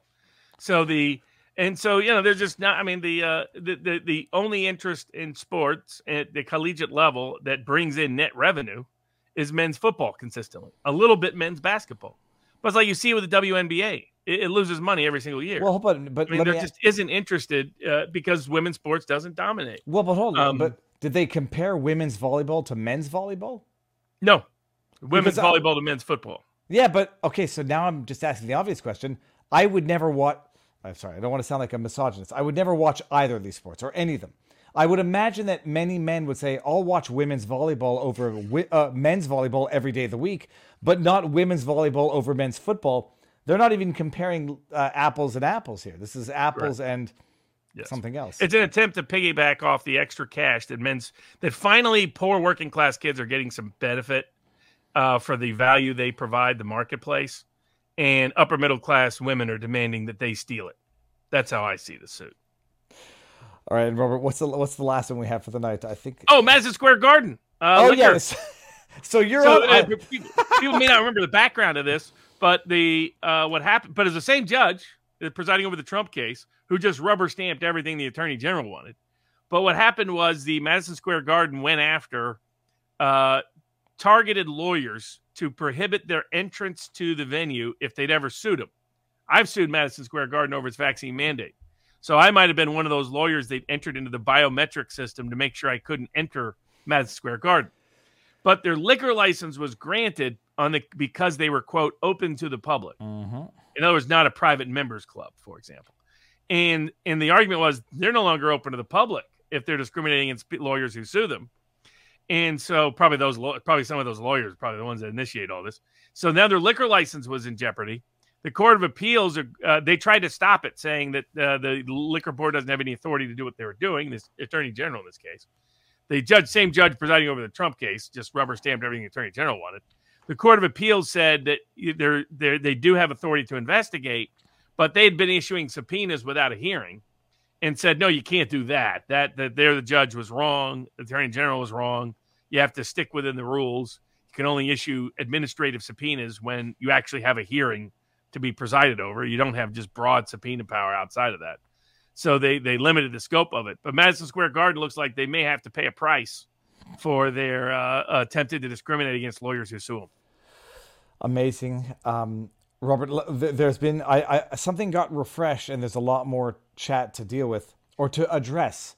Gray 101 $5 says, King versus Brownback. Do American courts still uphold the right of plainclothes police to seize the wallets of citizens, then assault them for fleeing the scene? Do you know what they're talking about there? Yeah, I mean, forfeiture laws need to be robustly restricted, and they still are too liberalized in American jurisprudence. We got Jarzy $5 says, arrived late for tonight's show. The CDC is a joke, but there's a, quote, not new, end quote, virus going around in China again. CDC said we should be worried. I'm not. It's so crazy. Like, I'm not worried, and maybe I should be worried. Who knows? We all know China lies. Do you think the USA will restrict people coming in and going out of China? Robert? I think they probably will pass some travel restrictions, or put in some travel restrictions. But I think there was too much blowback for them to try to redo it again. And especially with Kennedy on the ticket, Kennedy running as an independent presents an ongoing risk if they go down that path, that it boosts his support. So I think that will be enough of a deterrent. I think they would have loved to have done it again. I just don't think they feel they're in a position they can in the current environment. They're the government that cried wolf. Matt Hammond says, watch Dope Sick on Hulu. Michael Keaton is a small-town doctor involved with distributing the opioids to Purdue and Pharma screen grab. That's true. I heard it was really good. I'll watch that. JSCJSipan, $10 says, during the 2020 election, period. 1, USPS scan retention dropped to a few weeks from 6 years. Google Mail was deleting all my USPS notifications with those scans after a few weeks. 3, I noticed my daily USPS scans were displaying the text inside of the envelope. Any legal links risk to Google. No legal advice. I say no legal advice, Robert. Don't do it. But that's the hedging of the bet. Freddie York says $5. Do yourself a favor. Hit Archibald's Barbecue. Noobs are going to recommend Dreamland. Locals knows better. Screen grabbed. $10 from Grunt 167. Nebraska's women's volleyball team and UConn's women's basketball teams. Make a profit. There are a few scattered like there's some lacrosse teams that make money. There's a few across the country, but on a general basis, they don't. Now, Lynn Westover put in a $20 rant, and it said, what the heck? Where did it just go? It said, here's some gas money, buddy. And that is Lynn Westover, who I'm going to be seeing tomorrow night. Okay, and we got Matt Hammond, watch Hulu's Dope Sick. It's about Purdue Pharma and the small town doctor Michael Keaton. Okay, we got it. Going up, Grunt, Nebraska's women. Okay, we got that. Freddie York, do yourself a favor. We got it. Okay, so we got that. Where was Lynn's? I'm not bringing them up, so I can't see them, but I know that I got it anyhow because it just refreshed out of the screen. All right, Robert, what's your schedule for this week? Are you going to go get threatened by a judge again? I'm working on the opposition to that. That he gave me 10 days to respond, or he gave Lexus 10 days to respond. A giveaway that of a potential source of bias. I mean, I know Tyson Foods has we have a reciprocal dislike of one another. I've sued him more than anybody, probably more than any individual lawyer in the country at this point, because of their horrendous behavior, in my view. But the judge made reference to the lawyer as being he, even though Lexus is the only plaintiff's lawyer in the case. So I think he thought he was talking about me and hadn't even realized I was not the lawyer in the case. Lexus was bringing the case. But it was a little clue, a little giveaway of the judge's potential bias in the case. Sadly, you can't even rule out whether ex parte conversations have taken place in these kind of cases. I'm sure Tyson would like nothing more than, lawyers that used to work at his firm now work at Tyson Foods. I mean, there's a lot of connection there. And maybe that's all just one coincidence, big coincidence. Maybe there's no tie to him and Tyson. I doubt it, frankly. But so I gotta work on the opposition to that. That's and the other briefs too. But that will be one of the ones, because the judges use that to try to set up multiple attacks. They try to get you attacked in one court so they can then get you attacked in other courts so they can try to get you attacked by state bars. And it's why so many lawyers don't touch these cases. They know judges don't like them, and so judges will attack them. The more dangerous part of the ruling is saying you can't sue for religious discrimination unless the judge agrees that your belief is religious. That's a new, and this is solely done to protect vaccine mandates. That's clearly what's taking place here. By pro-vaccine judges, and some of these judges are complicit and culpable in the deaths and disability of people like inmates they refused to allow compassionate release to because they hadn't been vaccinated. Then they went and got vaccinated and suffered an injury, in some cases death. So the judges are neck deep in this nonsense, and they're covering for themselves as well as their corporate employer pals. But and they're accustomed to threatening somebody and the person coming in all shaking. That's not going to happen. And not to be you look at a young woman and you think they are easily intimidated by a big bad old judge. And like as a young man in the practice, I was intimidated by judges. I mean, they tell you to shut up. You shut up. And they're set up to be. They're designed to be. And they're totally shocked when anybody pushes back against them. They're totally unaccustomed to it. So like this is like if I raise questions about his ties to Tyson, I'm sure he'll attack me for that. So that's the way they deter exposure of their conflicts of interest, or the recusal standard is just the appearance of partiality. If I was a blue collar person who just got screwed over in this case, I would definitely question this judge's impartiality. Given his ties or apparent ties. But, it's the nature of it. I've been through it. I mean, judges have tried to threaten to put me in jail before. I've been through this many times. So you've been through it, but... Get in line. But Lexi is a young... Forget the gender part. Yeah. She's young. young people are easily intimidated by old But people in robes. she's unusually well steeled. So I think she'll be. She was less rattled by this than I was. I was enraged. I spent 4 days enraged. I really was. I was just steamed. I mean, even though I knew this was coming, it was just so corrupt, so rogue, so abuse of power from this self-righteous prick that, denying rights to some of the most vulnerable people while pretending to be a Democratic advocate. What a bunch of hogwash. Well, we're going to fight it all the way through. Well, and I made the joke. You can kill a Nazi, but you can't sue a Nazi. Will not make it onto a shirt or a mug anytime soon, unless the community demands it. But maybe we'll put his quote from Judge. We'll name him from Judge so and so. How dare you think you can sue a Nazi? Welcome to Arkansas. That's who this judge is. Usui Pig is right. All right, we're ending it now. So I will be on the road, but I'll be doing the streams daily regardless. I'll be with Ethan, who's going to. He's my +1. You might want to stop in in Montgomery. They have where I think the Fried Green Tomatoes restaurant's still there, where they based the book and made the film. It's right by the train tracks. And Hank Williams Sr.'s house is a museum. It's a beautiful little place. You go out, you look at the road, and the road looks like Lonesome Road. I mean, you can see where he came up with that song. You can think of that little kid, Ethan's age, looking down that road. And that's what inspired a lot of Hank Williams Sr. songs. Well, I might ask you to give me an itinerary. We don't have all the Civil time. Rights Museum is really nice in Birmingham. There's great barbecue in Birmingham. There's great barbecue all the way across the state of Alabama. I could go for some ribs right now. We'll do it. Robert, stick around. We're going to say our proper goodbyes. You have any appearances on Duran or anything this week? No, not this week. Okay, awesome. You just got to deal with fucking corrupt judges. Have fun. All right, stick around. We're going to say our proper goodbyes. Everyone on Locals, see you tomorrow. See you this week. And enjoy the rest of the weekend. Go. Peace.